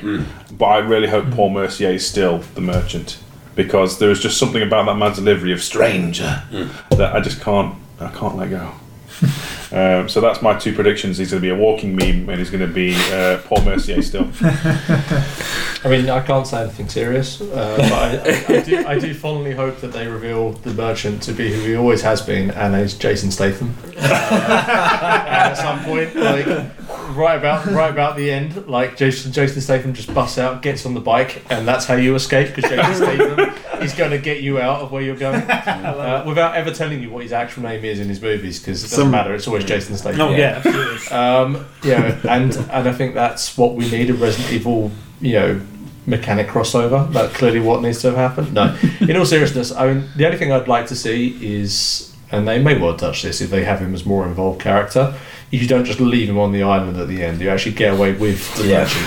I want to see him on the jet ski. Well, no, that's the thing. Like, flapping in the waves. You can very easily see at the end of the game Leon saying, "Okay, hello, stranger merchant," who presumably, let's do this properly. Hey, Jason Statham. you take Ashley and get out of here. I'll catch up with you, and while I go and defeat the boss. That's all it would need for me. A tiny little bit. Just make it so there's some acknowledgement. I'm not leaving this poor guy to die on the island when it blows up and all the other stuff. I think we'll definitely get that. I think it's going to be more involved. The merchant basically rescues you at the end of Village. I think we're going to have a retread of that same sort of stuff in RE4. I don't know if you'll get that, but my thought might be that he might get some backstory at least, like who he was as part of the Village and stuff like that. But I don't know if. I think they'll probably just be like, oh well, he's a functional gameplay piece. He could be part of the story. They'll leave it mostly the same. Yeah, it's awkward, isn't it? Because you couldn't have the merchant as a character where you could meet the merchant. Merchant's the only one who's actually sane out of all these people, and is like, I don't know what happened to everybody else. We need to get out of here. It's you and me now. But I'll only sell you things. Yeah, exactly. Like, I'm not taking the fight to him. You do it for me. Yeah. Do you know what'd be really dope is if he is the Duke. I mean, I've already said several times I think RE4 is going to connect a lot of the later games. But one thing that'd be really dope is if you do a side mission with him, and then thanks to that side mission is the reason why he will sell equipment to you. That'd be cool. And at the same time, it'd be really cool if he can give you little hints to all the valuables in the game. Because he knows what these valuables are and how much they're worth, right? So it'd be cool if he gave you a little bit of information about the valuables, or gave you winks about where they are, and little stories about them maybe. Because those valuables are so a lot of people put a lot of time into making those valuables in the original game. They look great. So yeah, it would be cool if we could get that. And everything else everybody else has said, given better characterization. I mean, he is one of our favorites, but again, it doesn't have much substance to him. You could do a really awesome thing with him by making him an unreliable narrator, and then have introduce him. I mean, he could be a long-standing character at that point. Yeah, you can introduce him as a character where he tells you information you're never quite sure whether he's telling you the right thing, sort of stuff, or I'll sell you this thing, or this thing's worth this much. Is it really? Like that sort of stuff. But the sad reality of it is, knowing that this is something where an external studio have spent a lot of time putting the game together. I don't know that Capcom will have given the creative license to do that in a more long-standing way that goes outside of the rest of the game series. So I think anything with the merchant will be self-contained within RE4. I don't think, based on that, I don't think we'll ever see him step outside of that. Because as much as Capcom may be happy to say, "Hey, go make this game for us," they're not going to say, "Go make this game for us, and we're going to also make some characters that we can then use in our later games that we make." So I think also he works great in Resident Evil 4. Doesn't mean he works great in every other context. Yeah. No. I could happily see a spin-off game where you're just the merchant doing your own thing. It'll probably be unlockable in the Mercenaries. Literally kicks in the door, bunches always welcome. To hell. It's just that. Literally, just only has his own lines. Okay. Literally, zombie turns up. What are you buying? Bam. Head explodes. Sort of stuff. Someone asks, has involvement in the podcast given any of you an improved articulation in discussing or explaining your thoughts and opinions that you didn't feel was there before? Has anyone on the crew inspired you along these lines? Yeah, I think 100%. What's funny for me is, back at college and uni, I was constantly surrounded by fellow film buffs and like when I was doing film studies and stuff, and it was all we talked about. And I loved doing it, and it was the first time in my life I'd ever really done that with people. And then when that kind of split apart, that sort of left me. And then it wasn't really until I came back to doing stuff for First Aid Spray that I've got the opportunity to, as in-depth as we go, because we're known for going like super in-depth. Yeah, the thing where it's like, put aside an hour and a half for the podcast. No, it's a bit more and I think it's something we do really well, and everybody inspires me. I think when we do those big episodes, I come away from it thinking everybody's like brought their A game, like, and we've done some really good stuff. And I don't try to wing it. I try to make sure I'm thinking about what I say, and I can often have trouble articulating to get my point across, but these podcasts are one of my favourite opportunities to do that. So it definitely it's all practice in just in critical thinking, just thinking in depthly about it at all with the games or the movies that we talk about. So 100%, it's one of my favourite things we do. I talk with other friends and family about movies and games, but it's not at the same level we do. That's what's brought us all together, and that's the shared thing we have. So I can make a reference or a point about something, and I know that generally everybody's going to understand what I'm talking about. So it's nice to know that we can do that, and I really enjoy it. And always striving to be as good as we can with what we do for that. Well, I just feel like a yob. I was going to say, get the fish ready. Oh dear. No, I do try and research and study, and like Si always do due diligence, and gives like show notes of here's the itinerary for what we're going to be talking about on the podcast, a bit behind the scenes or inside baseball maybe, but and then I just try and process my thoughts and figure out what I want to say. No one comes across as a horrible stream of consciousness. There is actually thoughts.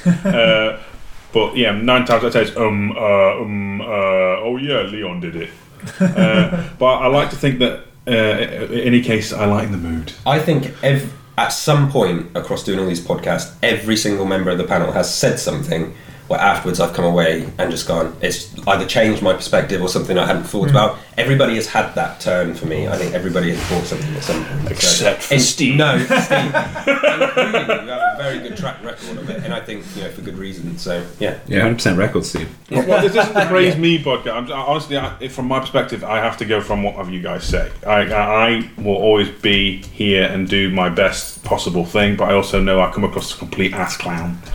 Not intentionally. Steve won't believe that he's the favourite. He's the popular one. Yeah, so no, the real favourite. I'm just Steve. I'm like mould. You can't get Steve rid of me. I think so. I'll start with the thing. The one of us who impresses me the most, no offence to any of you guys, isn't here with us, which is Jordan. I was going to say the same thing. I think the way that Jordan approaches things and thinks things through. Yeah, it's very characteristic of the bot that he is. His algorithms are very well defined. He's a robot squirrel now? Yeah, he's a robot. He's Skynet squirrel. Jordan serial net. Amazing.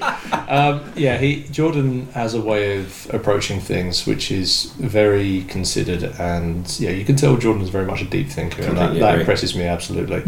But I agree with you, Kelsey. Everybody on the panel I've talked to has a way of articulating their thoughts and so on, which really makes me approach things in a sort of different perspective post recording. I mean, unlike you guys, I prefer always to shoot from the hip on these things, mostly because I find the iterative process and the creative process and discussion points much better if it's organic, as in I just literally approach it with bam, let's go, and go from there. And I think a lot of conversations is bouncing off of each other, working out different bits and pieces, and then going from there. And I think that's very important from my process. But what I think is all of these conversations we have are collaborative, and all of them are us discussing our thoughts and back and forth and so on. And what I think is really nice is, just going back to the original question of have we improved, The answer absolutely is yes. I don't necessarily know in articulation, although that undoubtedly has improved. I think it's more so much something where, as a group, I think that we've become much better at having a conversation where we're more familiar with ourselves. Yeah, for sure. Yeah. And not just in a, we know that Sean will like something because it's retro and crap, and Steve will agree with him, sort of thing. It's more so much we have different ways of approaching things, and when we suggest something, we have more of an understanding, that's interesting, I can approach this, and we bounce off each other better. And I think that's a key thing, and that's why I think people like our show. All of the best podcasts I listen to is where you basically have people who are clearly friends and passionate about that thing talking about it, and it's like sitting in a room with your friends having that conversation. I think that's what we do quite well and have got better at doing. And don't always agree. There's plenty of times we don't agree. I don't agree. I don't agree with 90% of the stuff. With 90% of the stuff. I can just about get as far as RE4. I don't believe there are any RE games after. I'll grudgingly give you RE4. I think the big thing about us as a podcast is that we recognize these are games, or we recognize these are films. We recognize these They're all films. Oh, they're TV. They are only games, and they are only films, and they are only TV series, and it's something that we could just talk about. And the fandom is wild because I think a lot of folks lose that perspective a lot of the time. So it's like, but we all respect that, and we respect each other's opinions because our opinions are not going to change the world, in terms of what our opinions are about Pokemon or Let's talk about that more. So it's not it's not important, but at the same time we're bringing people entertainment, and it's fun, that balance between being professional, courteous, having fun, and not taking it too seriously. Yeah. It's funny, actually, because... Sorry, James. Yeah, no, go ahead. I was just going to say, it's funny to say about Jordan is... I really wanted to ask him if he was going to be here. I was going to be like, so I want to see your notes, because especially early days of the podcast, it sounds like a dig, but it's not. If I knew Jordan was going to be on, I was like, that's going to go a little bit longer. So I throw it to Jordan. He just goes, and I don't know if he's scripting out everything he's going to say, or if he just fires from the hip. What level is there? It sounds like a well-rehearsed monologue sometimes, and it may be. I imagine it's probably not. No, he's just very good at Judging from performances and recordings on Memory Card Lane, Jordan is a very ordered individual, and I think they have a lot of scripts and preparation, vastly to counterbalance. And that's fine. Sherwin's chaos bringing in mine middle of the road. This is the Jordan Appreciation Podcast. Yeah, absolutely. When we went to shout the guy out, it's not here. The point you're making, scripted or otherwise, I mean, it's still his thoughts, and what he's come up with is generally, like you say. Oh no, exactly. It doesn't matter one way or the other. Either way, it's impressive. Yeah. So and the other thing I was going to say, sort of in terms of myself, is weirdly, it's not so much an improvement; it's more like an adjustment, because for a long time I just did my own thing by me. Like my YouTube stuff, it was like I would play the game, write about it, do the voiceover, do the edit. That was it. And sort of getting into one of the concerns, getting to first stage where it's like, oh God, I've got to work with other people, and you got to work with other people's schedules, and it's always complicated, and it's stuff like that. But for first stage, I can kind of back off a little bit, because I know I can say to you guys, I don't have a whole lot this week for this one, but that's fine, because everyone else will say a bunch of stuff, and Sherwin, like you say, that might inspire something in me. I was like, I hadn't thought about that. Yes, here's something bouncing off from that. So it's a different thing, certainly. Yeah, I've heard you say that a few times. I think you'll go into something expecting one thing, and I didn't have many notes because I don't care, and then somebody says something, you're actually, and it just sparks. That happens to me a lot. There are definitely podcasts where I've gone and be like, I'm going to be the moany one. And by the end, everyone's kind of changed my sort of tune on it. And I'm like, do you know what? Yeah, fair enough. I've learned a lot. I feel like playing with you guys now, podcasting with you folks. We'll be playing later, but it's. I think the big thing that, and I've brought it into other things as well. Like the big thing is I'm kind of like shown in the way of from the hip, but I also have to take notes. But the way I brainstorm is by listing things, right? I don't write paragraphs down. I write a word, right? Or like a couple words, and I'll be like... Word association. Yeah. And then it'll trigger something off in my brain. And the thing is First Aid Spray that has improved that, because it used to be it used to be really bad and really rudimentary, but it's actually translated into Mortal Deeds as well, and my D&D thing, and like being a better DM as well, because note taker is important. And my opinion has changed of things as well. Like I remember that we had this was about a year and a half ago. We had a discussion in the Discord about spoilers and things and what we should and shouldn't show. Oh yeah, it was when it was about 8 months before Welcome to Raccoon City came out, because I knew a friend who had got behind the scenes pictures of the Welcome to Raccoon City set, and they were sharing them with me. And like I was itching. I was like, we need to get these. Everyone needs to see these. But at the same time, like, Sai, you explained to me that because at the time I was just like, people need to see these. They're really cool.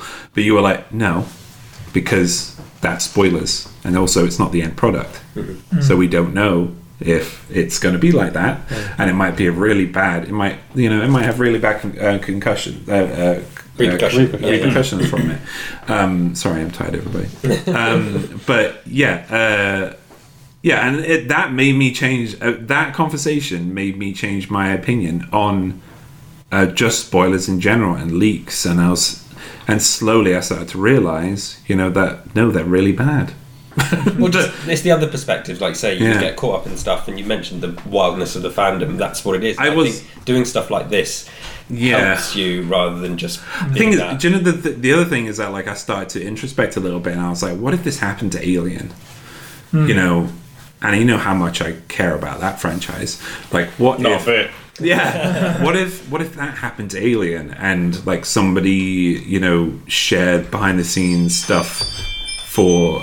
Don't worry, the fairies have just arrived to greet Sai. Cool. It's that's something big I've learned, and also calming down a little bit. I used to be very hyperactive on podcasts and stuff, and sometimes that can be good, but sometimes I can get a little bit too hyperactive, and I've learned to kind of reel myself in. And in terms of who inspires me, I mean, everybody has, as Kel said earlier at some point, everybody has inspired me in some way. Yeah. Like from, I'm always blown away by people's opinions every time we have a podcast. That comes with just mutual respect for each other as well.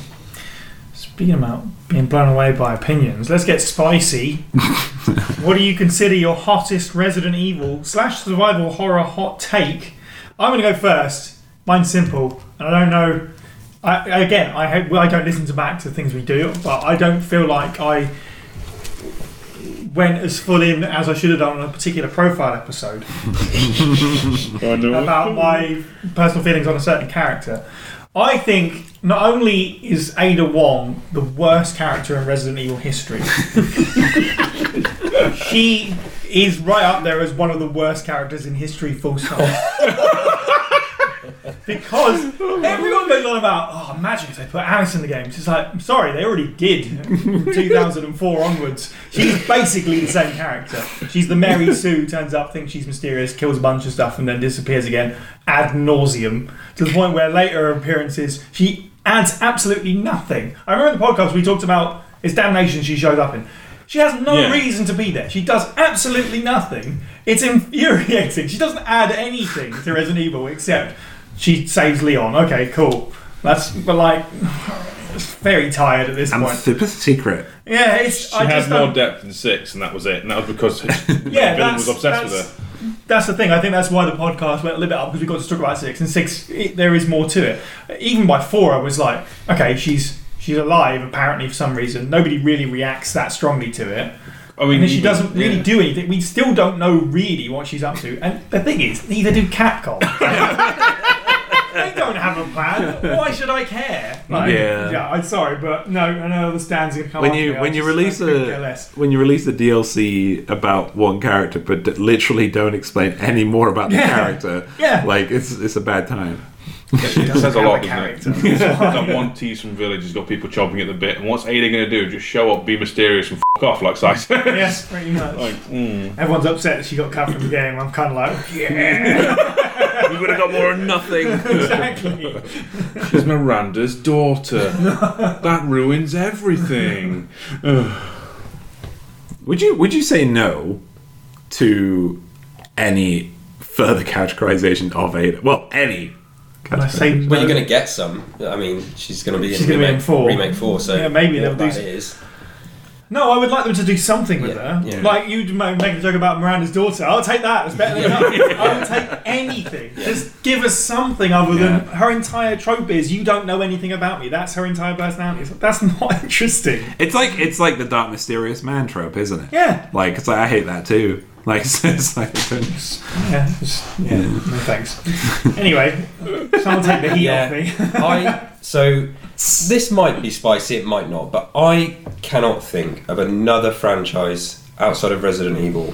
I think Resident Evil is the most confused franchise of anything I enjoy. I can't think of a mess. I think there's more bad Resident Evil than there is good Resident Evil. And it's kind of, it blows my mind because I love it so much. But then if you take a step back and you look at it, in my honest opinion, there's more bad than good. It, at multiple points during its lifespan, doesn't really know what it's catering for, and I think it's been trying to sort of find that for a long time. And I don't want to go as far as saying that they just throw stuff at the wall and see what sticks, but sometimes it feels like that. Sometimes it feels that even within one game, it's two different types of games, and that's, even with the most recent game with Village, you could say that's like two different types of games. And so lots of people are very protective about Resident Evil. I'm not protective about it because I'm very happy to admit it's one of the messiest franchises in terms of not just story and canon, but gameplay, and who it's for, and whether that's to its strength, I don't know, because it's still around. And it's why. Sorry to interrupt. No, it's fine. It's why it's lasted so long, because the fans are so passionate about it. But then I think of something like, I think of other franchises that have spanned the same sort of lifespan. Okay, let's talk about Metal Gear again. I mean, there's not as many games, of course. Those games are kind of different, but the same sort of threads have remained. But with Resident Evil, there's so many different games that are at opposite ends of the spectrum for me. And I love the franchise. I love the franchise. It's also kind of weirdly one of the worst franchises because it had the coherence that it lacks. And I've got a lot of love for a lot of Resident Evil, and then stuff that I don't like, and I just wish that there could be some more coherence. So we talked about the book stuff earlier, and there seems to be a weird balance of power with Resident Evil, and I don't know what's going on. So I think it's more bad than good, I suppose, to sum up. Steve. Well, mine's twofold really, in that people need to start dying.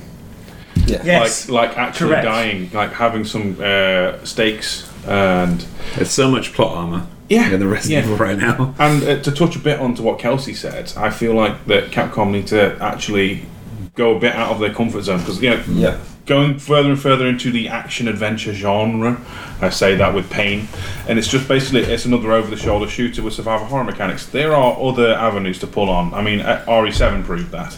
There are other horror genres you can lean on too. There's even older ones you could go back to. And I'm not going to be one of these people who goes, we just want to take the camera angles back. But there is plenty of room to do a small spin-off title that is just like the old games for the old people. I'm not saying that I just want it like it was back in the old day, but sometimes you want to put a Beatles album on. You don't want to always listen to the new hot stuff that's all the same. Just coming from a guy who's not a Beatles fan in the room, which is ironic.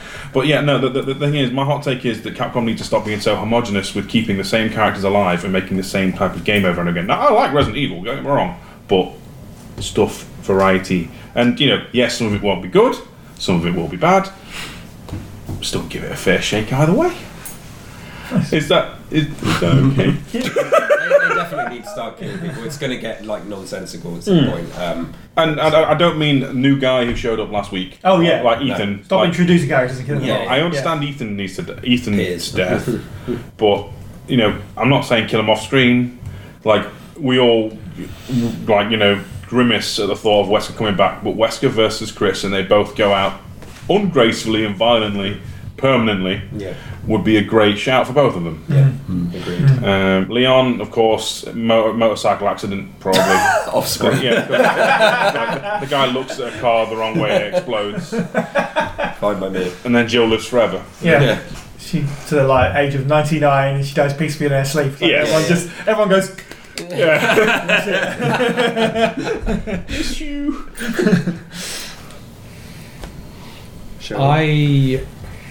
It's tough because everything you guys have said, I actually agree with all of it. I think for me it's interesting as a person who really enjoyed the original series of games when they came out, and has increasingly found themselves actually quite alienated by newer releases.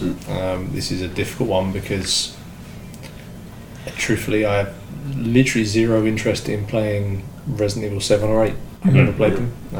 I probably will at some point, but I have so little interest in them because to me they're just not a Resident Evil game. And I don't say that from it's not another old greybeard saying oh god they're not Resident Evil, but they're really not.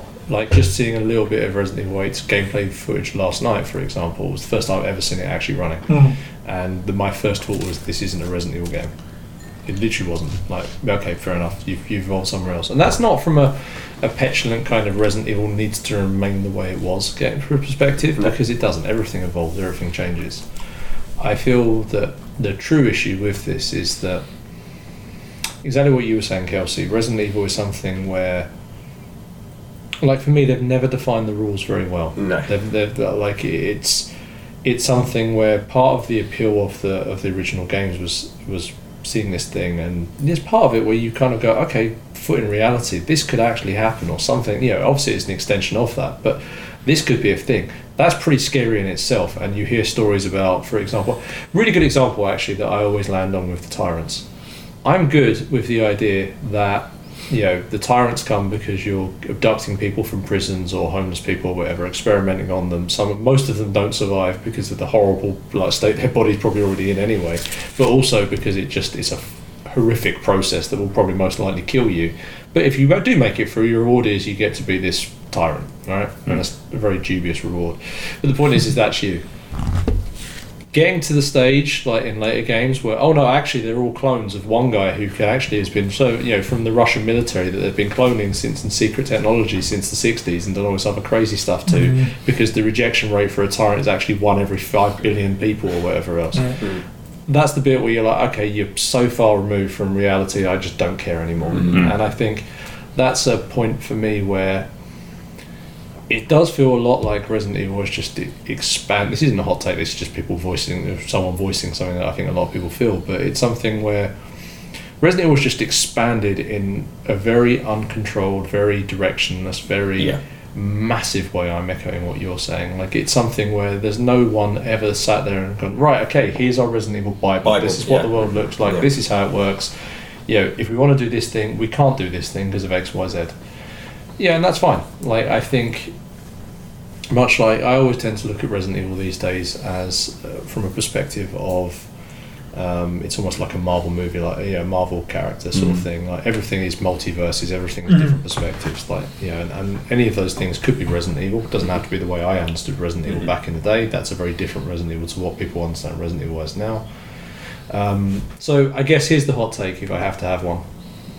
I think for many reasons, as much as Resident Evil 4 was a release which was a really, really solid game, having replayed it again recently, it really was. And I think it hit a bit of friction a bit of turbulence on the way in because it's not a Resident Evil game in terms of what it was. They obviously slapped a skin over it and made it Resident Evil. But I think my take is Resident Evil 4, as much as it was a really solid game, got a lot of eyes on the product, got a lot of people into it, was a misstep in terms of the Resident Evil history, because if you see everything that came out of the redefinition of Resident Evil as a result of that game, the games that followed have proven not to be very, 5 and 6 were not classics, for example.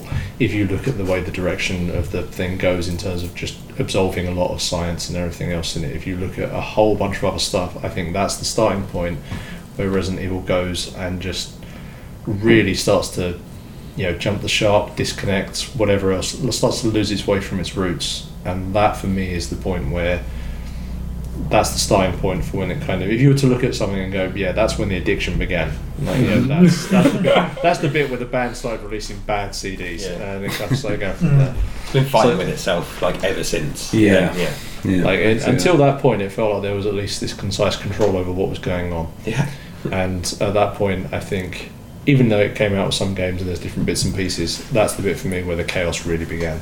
And do we think that that's because it's maybe bigger than Capcom were even able to handle or anticipate? I think like a lot, they were stuck then with this huge thing. I don't necessarily know that. I think what it is that much like a lot of things, you see this quite a lot with some stories and some things. Controlling something when it's very small and you've got an isolated event or an isolated location or an isolated bunch of characters is pretty straightforward, and you can create some really interesting interactions. Exploding that out to a global scale is where it goes wrong, and that's what I think happened. Like, we had this idea of what Raccoon City looked like. We had this idea of what this outbreak looks like. We have understanding of how that self-contained event happens. We have no idea the ramifications going on to what happens later on in the world, and unfortunately, that can vary differently. And no one ever sat down and went, right, okay, what does the world look like? Let's make a Bible. Let's make a thing. Post Umbrella, post Raccoon City outbreak, what happens next in the timeline? What happens here and here? And so everyone just goes, cool, let's do this thing. Okay, so Spain, doesn't look like Spain to me, but it's Spain now, and that's what happens. And this is Resident Evil 4. Resident Evil 5, this is what it looks like in Africa. And grab these different ideas from wherever. There's definitely been a trend of that, of those reference points are not necessarily landing as intended. And there's no connection to an overall bigger picture. All it does is just grabs bits and pieces here and there and just kind of doesn't even try to tie them in, just makes this nonsense. Put it there just to be different. Let's put it over there. It convolutes its own story when it does that, because nothing makes sense. Yeah. And the sad reality was, like, even when you then go back to that later on, like Resident Evil 0, it just throws it up. Like, Resident Evil 0 is that fortunately rare example of something which is a prequel, which creates, rather than closing off story arcs, just opens them up in random directions and makes really confusing, contradictory statements. So I'm actually putting like a review together for Umbrella Chronicles at the moment, and I've written nearly that exact same thing about Resident Evil 0, because obviously it retreads some of the game. Sure. Yeah, it's a great point. Anyway, so that's me. No hot takes, just reaffirming my stand. We've heard it all before, Sherwin. You guys have said a lot of points I had in my head, but I think kind of a big one, and I've touched on it earlier on, but people should stop clutching their pearls about this franchise. Agreed. Like, you are damaging the franchise the more you want, like, it to not so much for things to stay as they are, or to keep your fixed camera angles, or to whatever, or to keep your character alive. It's just like, you doing this as a consumer, and I've caught flack for this on the Fast Discord, but you as a consumer saying you don't want this and you don't want that, right, is scaring Capcom, right, from actually being bold. Exactly, yeah. Like, you see these other, like, franchises who are like that. They will kill. Like, those are the big moments in games, because it's like, I can't believe they die. Like, I mean, think about House of the Dragon, or Game of Thrones, or whatever. People are talking about the Red Wedding, right? They're talking about the Battle of the Bastards. They're talking about, like, all these things, right? But Resident Evil, like, in my head, like, if I go, hasn't had that moment, because they're scared. Like, the only moment we've had is from the original games. Sure. Like, and then they went, actually, no, like, that's not how it's going to be. We're now going to fry him in a volcano, but wait, he still might not be dead, which is why, like, the Mega My Seat, I think, is so cool, like, cool of a monster. right? I've discussed this before, but like because it keeps memories and stores them, and like I was going to say earlier on, I forgot because tired brain, but like Wesker could also be a memory inside this Megamycete at some point. It's been here for a very long time. At age 17, Spencer wheeled him over and touched it, and therefore his entire mind from 17 became the Megamycete. Sure. Yeah, like I just just stop taking it. If you listen to us as a podcast, you will.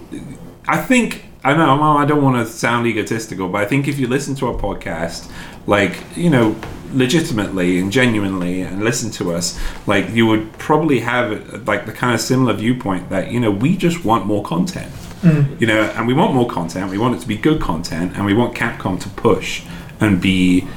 I feel like 7 and 8 were a good push, right? But it wasn't enough.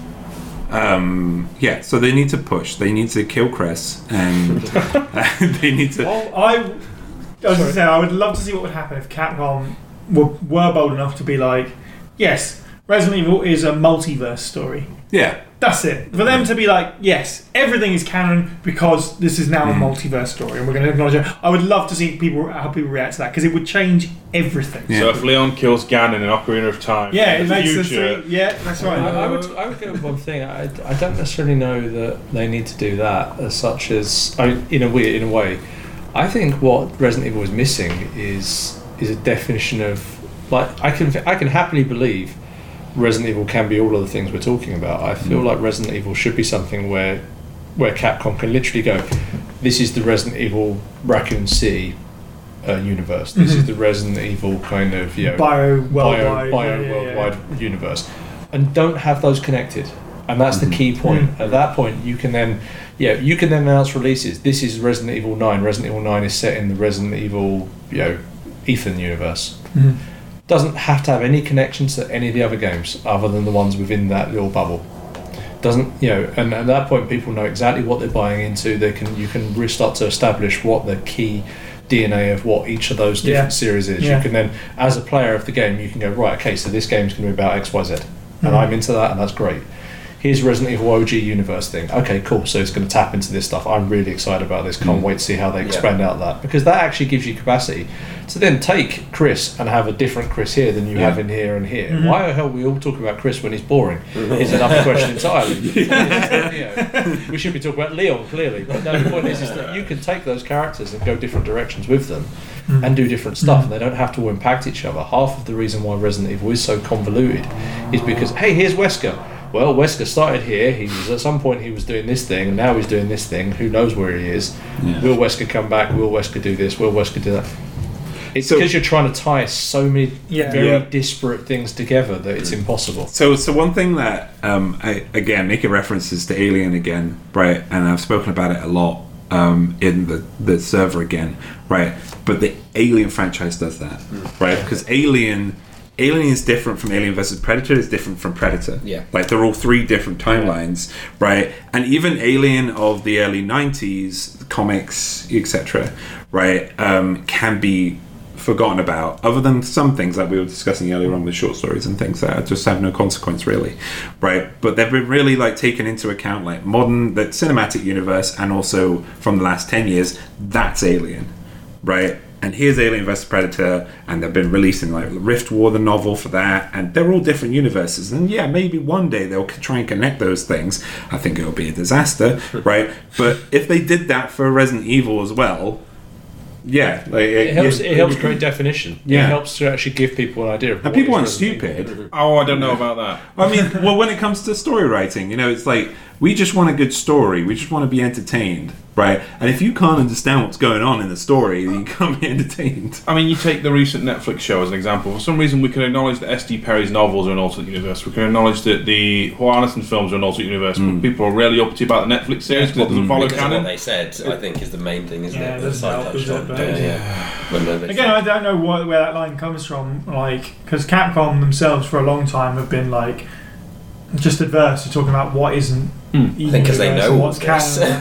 They know it's a mess. Well, sure, exactly. Like, and that's why people get into debates about the remakes and stuff. And it's the same with the show. Is like they seem to have a line on this is canon. Where did that come from? Did Capcom say anything? Is it just something that Constantine were like, no, we're going to say that it's canon because it'll get people to bums on seats. Exactly. Yeah, it's a shame because you could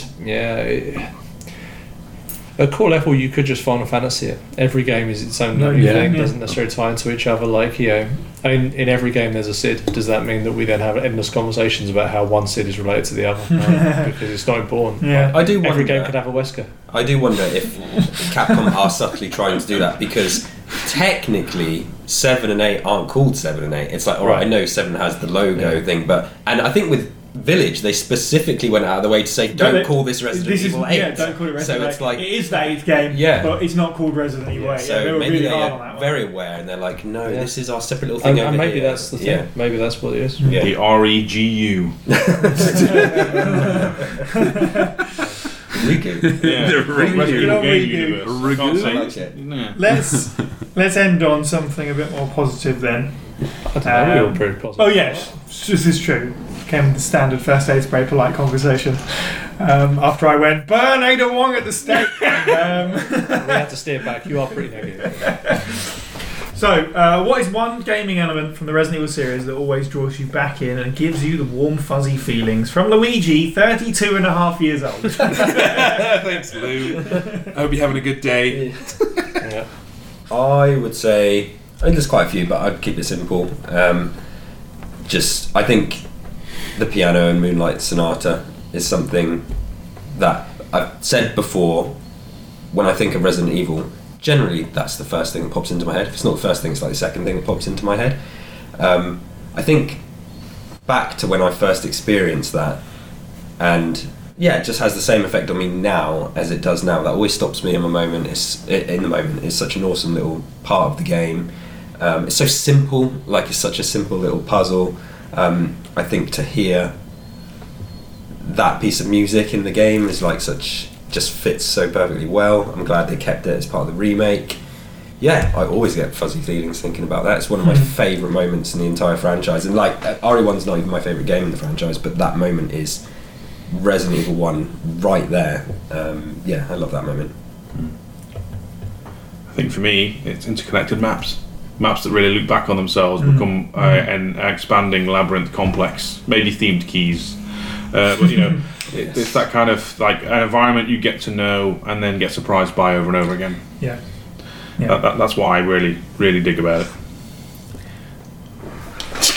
That's good, Steve. So for me, it's finding it real hard. So for me, it's isolationism. Every single Resident Evil game, when it's doing it well, you feel like you are alone. You feel like you are literally. It's that sense of. You don't realise you're doing it. I realised this playing Remake 2 and why it was that the alligator section sucked in that. It's because, for me anyway, I'm speaking from my perspective, but the reason why it sucks it's because you don't realise you are locked in this struggle for survival that you're currently going through. That you're literally blasting through and you're holding your breath and you're like, how do I get from this? Like, I'm completely surrounded by enemies. Where are they? I am completely alone. And there's one or two things happens. One, I didn't realise the reason the alligator section sucked is because when I died, I kind of almost like released my breath. Okay, I spent so much time trying to stay alive. I'm knocked out of this. And the reason why it sucked is because I'm literally playing it and I died. And it completely broke that immersion for me completely, which is why it sucked. But it's that sense of I'm going through, I'm all alone, I don't know where anything is. There's this almost sense of determinism that bleeds into you, which is amazing. And it also lends the cutscenes where you find another survivor so much weight. Like, you literally go into that room, that music starts, you have a cutscene, whatever game you're playing, and even if it's Sherry and she's practically useless, and you're like, someone else, I'm safe. And that's why also at the same time, when you get the two obvious breaks I could talk about, one is Kendo and his gunshot, where I'm in a cutscene, I'm safe. No, I'm not. And also when you're in the save room in the clock tower and then Nemesis steps upstairs and the thing comes down, the music stops, that sort of stuff. At that point you're like, okay, like, I'm not safe here. And that's a really cool, it gives them so many devices to be able to do something, but at core essence, that's Resident Evil for me. Oh man. Follow that. It's a weird thing, Joe. I'll really give you a little bit more time to think, which is that's a weird place to get your warm and fuzzy feelings from. But then having gone with the whole Dino Crisis, I love this music, and so I was like, this is horrific. Yeah. So apparently I'm not good at measuring. To be fair, like you guys between you have basically nicked mine as well, pretty much in the sense that it's like, exploring that unknown audience, map. And just know we are the best. Go. So I don't know either at this point, but It's a unique experience, and I think like every single Resident Evil still has a recipe of what it was originally. Like in some capacity, like there's something that is still there that is still Resident Evil, even though the name makes no sense. Like the game, it still has like ingredients there that I enjoy. I don't know how they do it. And this isn't me saying, it's like a perfect, every game is perfect, because it's definitely not. If you listen to this whole podcast, you'd realize that. Right, rears its ugly. But like, there is still something there that keeps you, whether it be the cheesiness, like of some of the stuff, or whether it be some of the, even though we know as like long-time Resident Evil fans, this person's probably going to come back anyway. Like even though some of the deaths, the weapons in the game, like I feel like that in the most recent ones, I've been really enjoying weaponry in the games as well. And like it's been really, really fun trying to figure out the lore. Right? It's almost impossible, right? But it's fun to put your tinfoil hat on and start talking about what could be, whether it be true or not. Like I was completely wrong about Chris. Even before that was released as him as the cover, I was saying that Chris was a werewolf, because I was like, look at the werewolf. He looks like Chris. Yeah. He's wearing his jacket. Even before that, and it was fun. And it was okay to be wrong about it, but it's fun to think about what could be in these series I had no idea where Village was going. Notorious leaker Moist Owlet says Chris is going to be a werewolf. I think one of my tweets was, if Chris is not a werewolf, I'm going to riot. Well, they went out of their way to make it look that way. Yeah. I think it was kind of late. I don't think they purposely did it. I just think it was lazy marketing. Yeah. This looks cool. It means nothing. We can fade two characters. That's the most Resident Evil statement. It looks cool. It means nothing. I think like a lot of folks said like kind of very similar things to what I was thinking, right? But sorry, my answer is half-assed, but it's a mixture of a whole bunch of little things. For sure. That bring it back, like a whole bunch of little features that bring me back to Resident Evil. In particular, Remake 3. The thing that brings me back to Remake 3 is everybody's hatred of it. I actually quite like it. It's good. It's great. I actually really do like Resident Evil Remake 3. It's a solid game. Quick, fun. Yeah, mine are similar. To be fair, like I could say, themed keys and the feeling of that's what this item is for, and like cool, I can go in here now. I don't want to. I'm sorry. All that stuff. But just as easy, I'll go an easy one. Also gives you the warm fuzzies about Resident Evil. Barry Burton. That's absolutely 100%. Yeah. I can't, like, as much as you can talk about the voice acting in the original game, like just one man alone pretty much justifies the entire decision to do that. That's enough to I'm happy. That man's insane, and so forth. Any of them you could pick. Every single person loved Barry that played Resident Evil. Yeah, every person. Nobody hates Barry. Anybody says, I hate Barry, they're just going for shock value. Yeah. I mean, you didn't like Remake Barry, but then you played Revelations 2 and you liked Barry after that. Oh, I love Barry after Rev 2, Like, because he was proper dad at that point. This is RE1 Barry, not Remake 1 Barry. Again, we got to see some origins about who a character was. Like, and what his stakes were. Emotional insight. I want to see more of that. Like, I don't care about Chris because he's got no stakes. I don't care really about Leon because he's got no stakes. Like, I care about Barry because he has a family. Yeah. I have travelled the length of the planet and met an awful lot of Resident Evil fans and talked to them about why they love the game so much, and every single one of them has a Barry line. Yeah. Every single one of them has a Barry line and can tell you how much they love Barry and where they first saw Barry and their first meeting with Barry. He's literally like the most popular human being on the planet. That's why one of the biggest fist pumping moments is the alternate ending to RE3 where he comes and rescues you, and everyone was like, and obviously the line delivery is terrible, it's but so it's funny. You're the first. Yeah, like objectively, that ending is so tacked on and fan servicey. There's no mention of Barry at all in that game, yet everyone goes, that's the ending. Yeah. That's the canon ending. That's the one I like. So they go, it's the ending. So yeah. Yep. Is it you? Yeah. That's it. Doesn't go, hey Jill, how's it going? Sorry about that. Yeah. You don't even see his face, you just see that part. A beard. Yeah. You see a beard and a hat. Powerful. No waving of Magnum going, it's me, check me out. I mean, to the point where, like, having written, I mean, yes, it is fan fiction technically, but for the Kickstarter, like everyone's favourite moment is where Barry, whilst flying a helicopter one-handed, shoots the tyrant off the side of it with a magnum. Yeah. Thus deafening everybody in the cockpit. Doesn't matter. Everyone's just like, I love Barry. At the end of that, like anyone else, you'd be like, mate, what is that? Barry, you're like, that's a pretty par for the course. Like, Barry. You're right. Any game without Barry is bad. I stand by the best Capcom game that they've never made is Barry and Mikhail, like, as buddy system. That'd be the game that everyone wants to see. Wow. It's called Broforce, isn't it?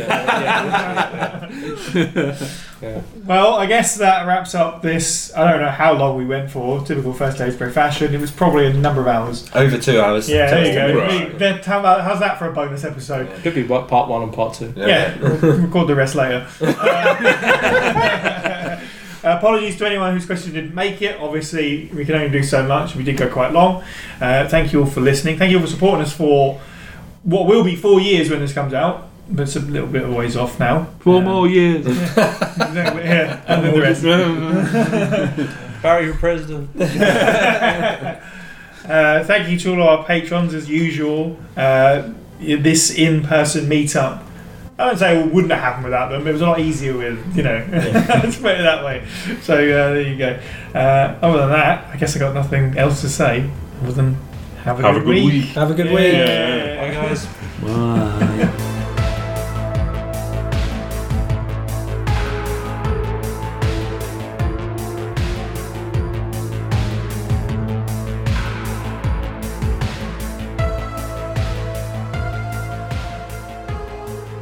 Anyway, let's talk about random Positive stuff, right. always Are you good? positive. Are we It's already, recording? mine's already Yeah. going, so Fantastic. Yeah. don't worry. Recording. Save that away. Let's save that away for blackmail Yeah, purposes later. basically.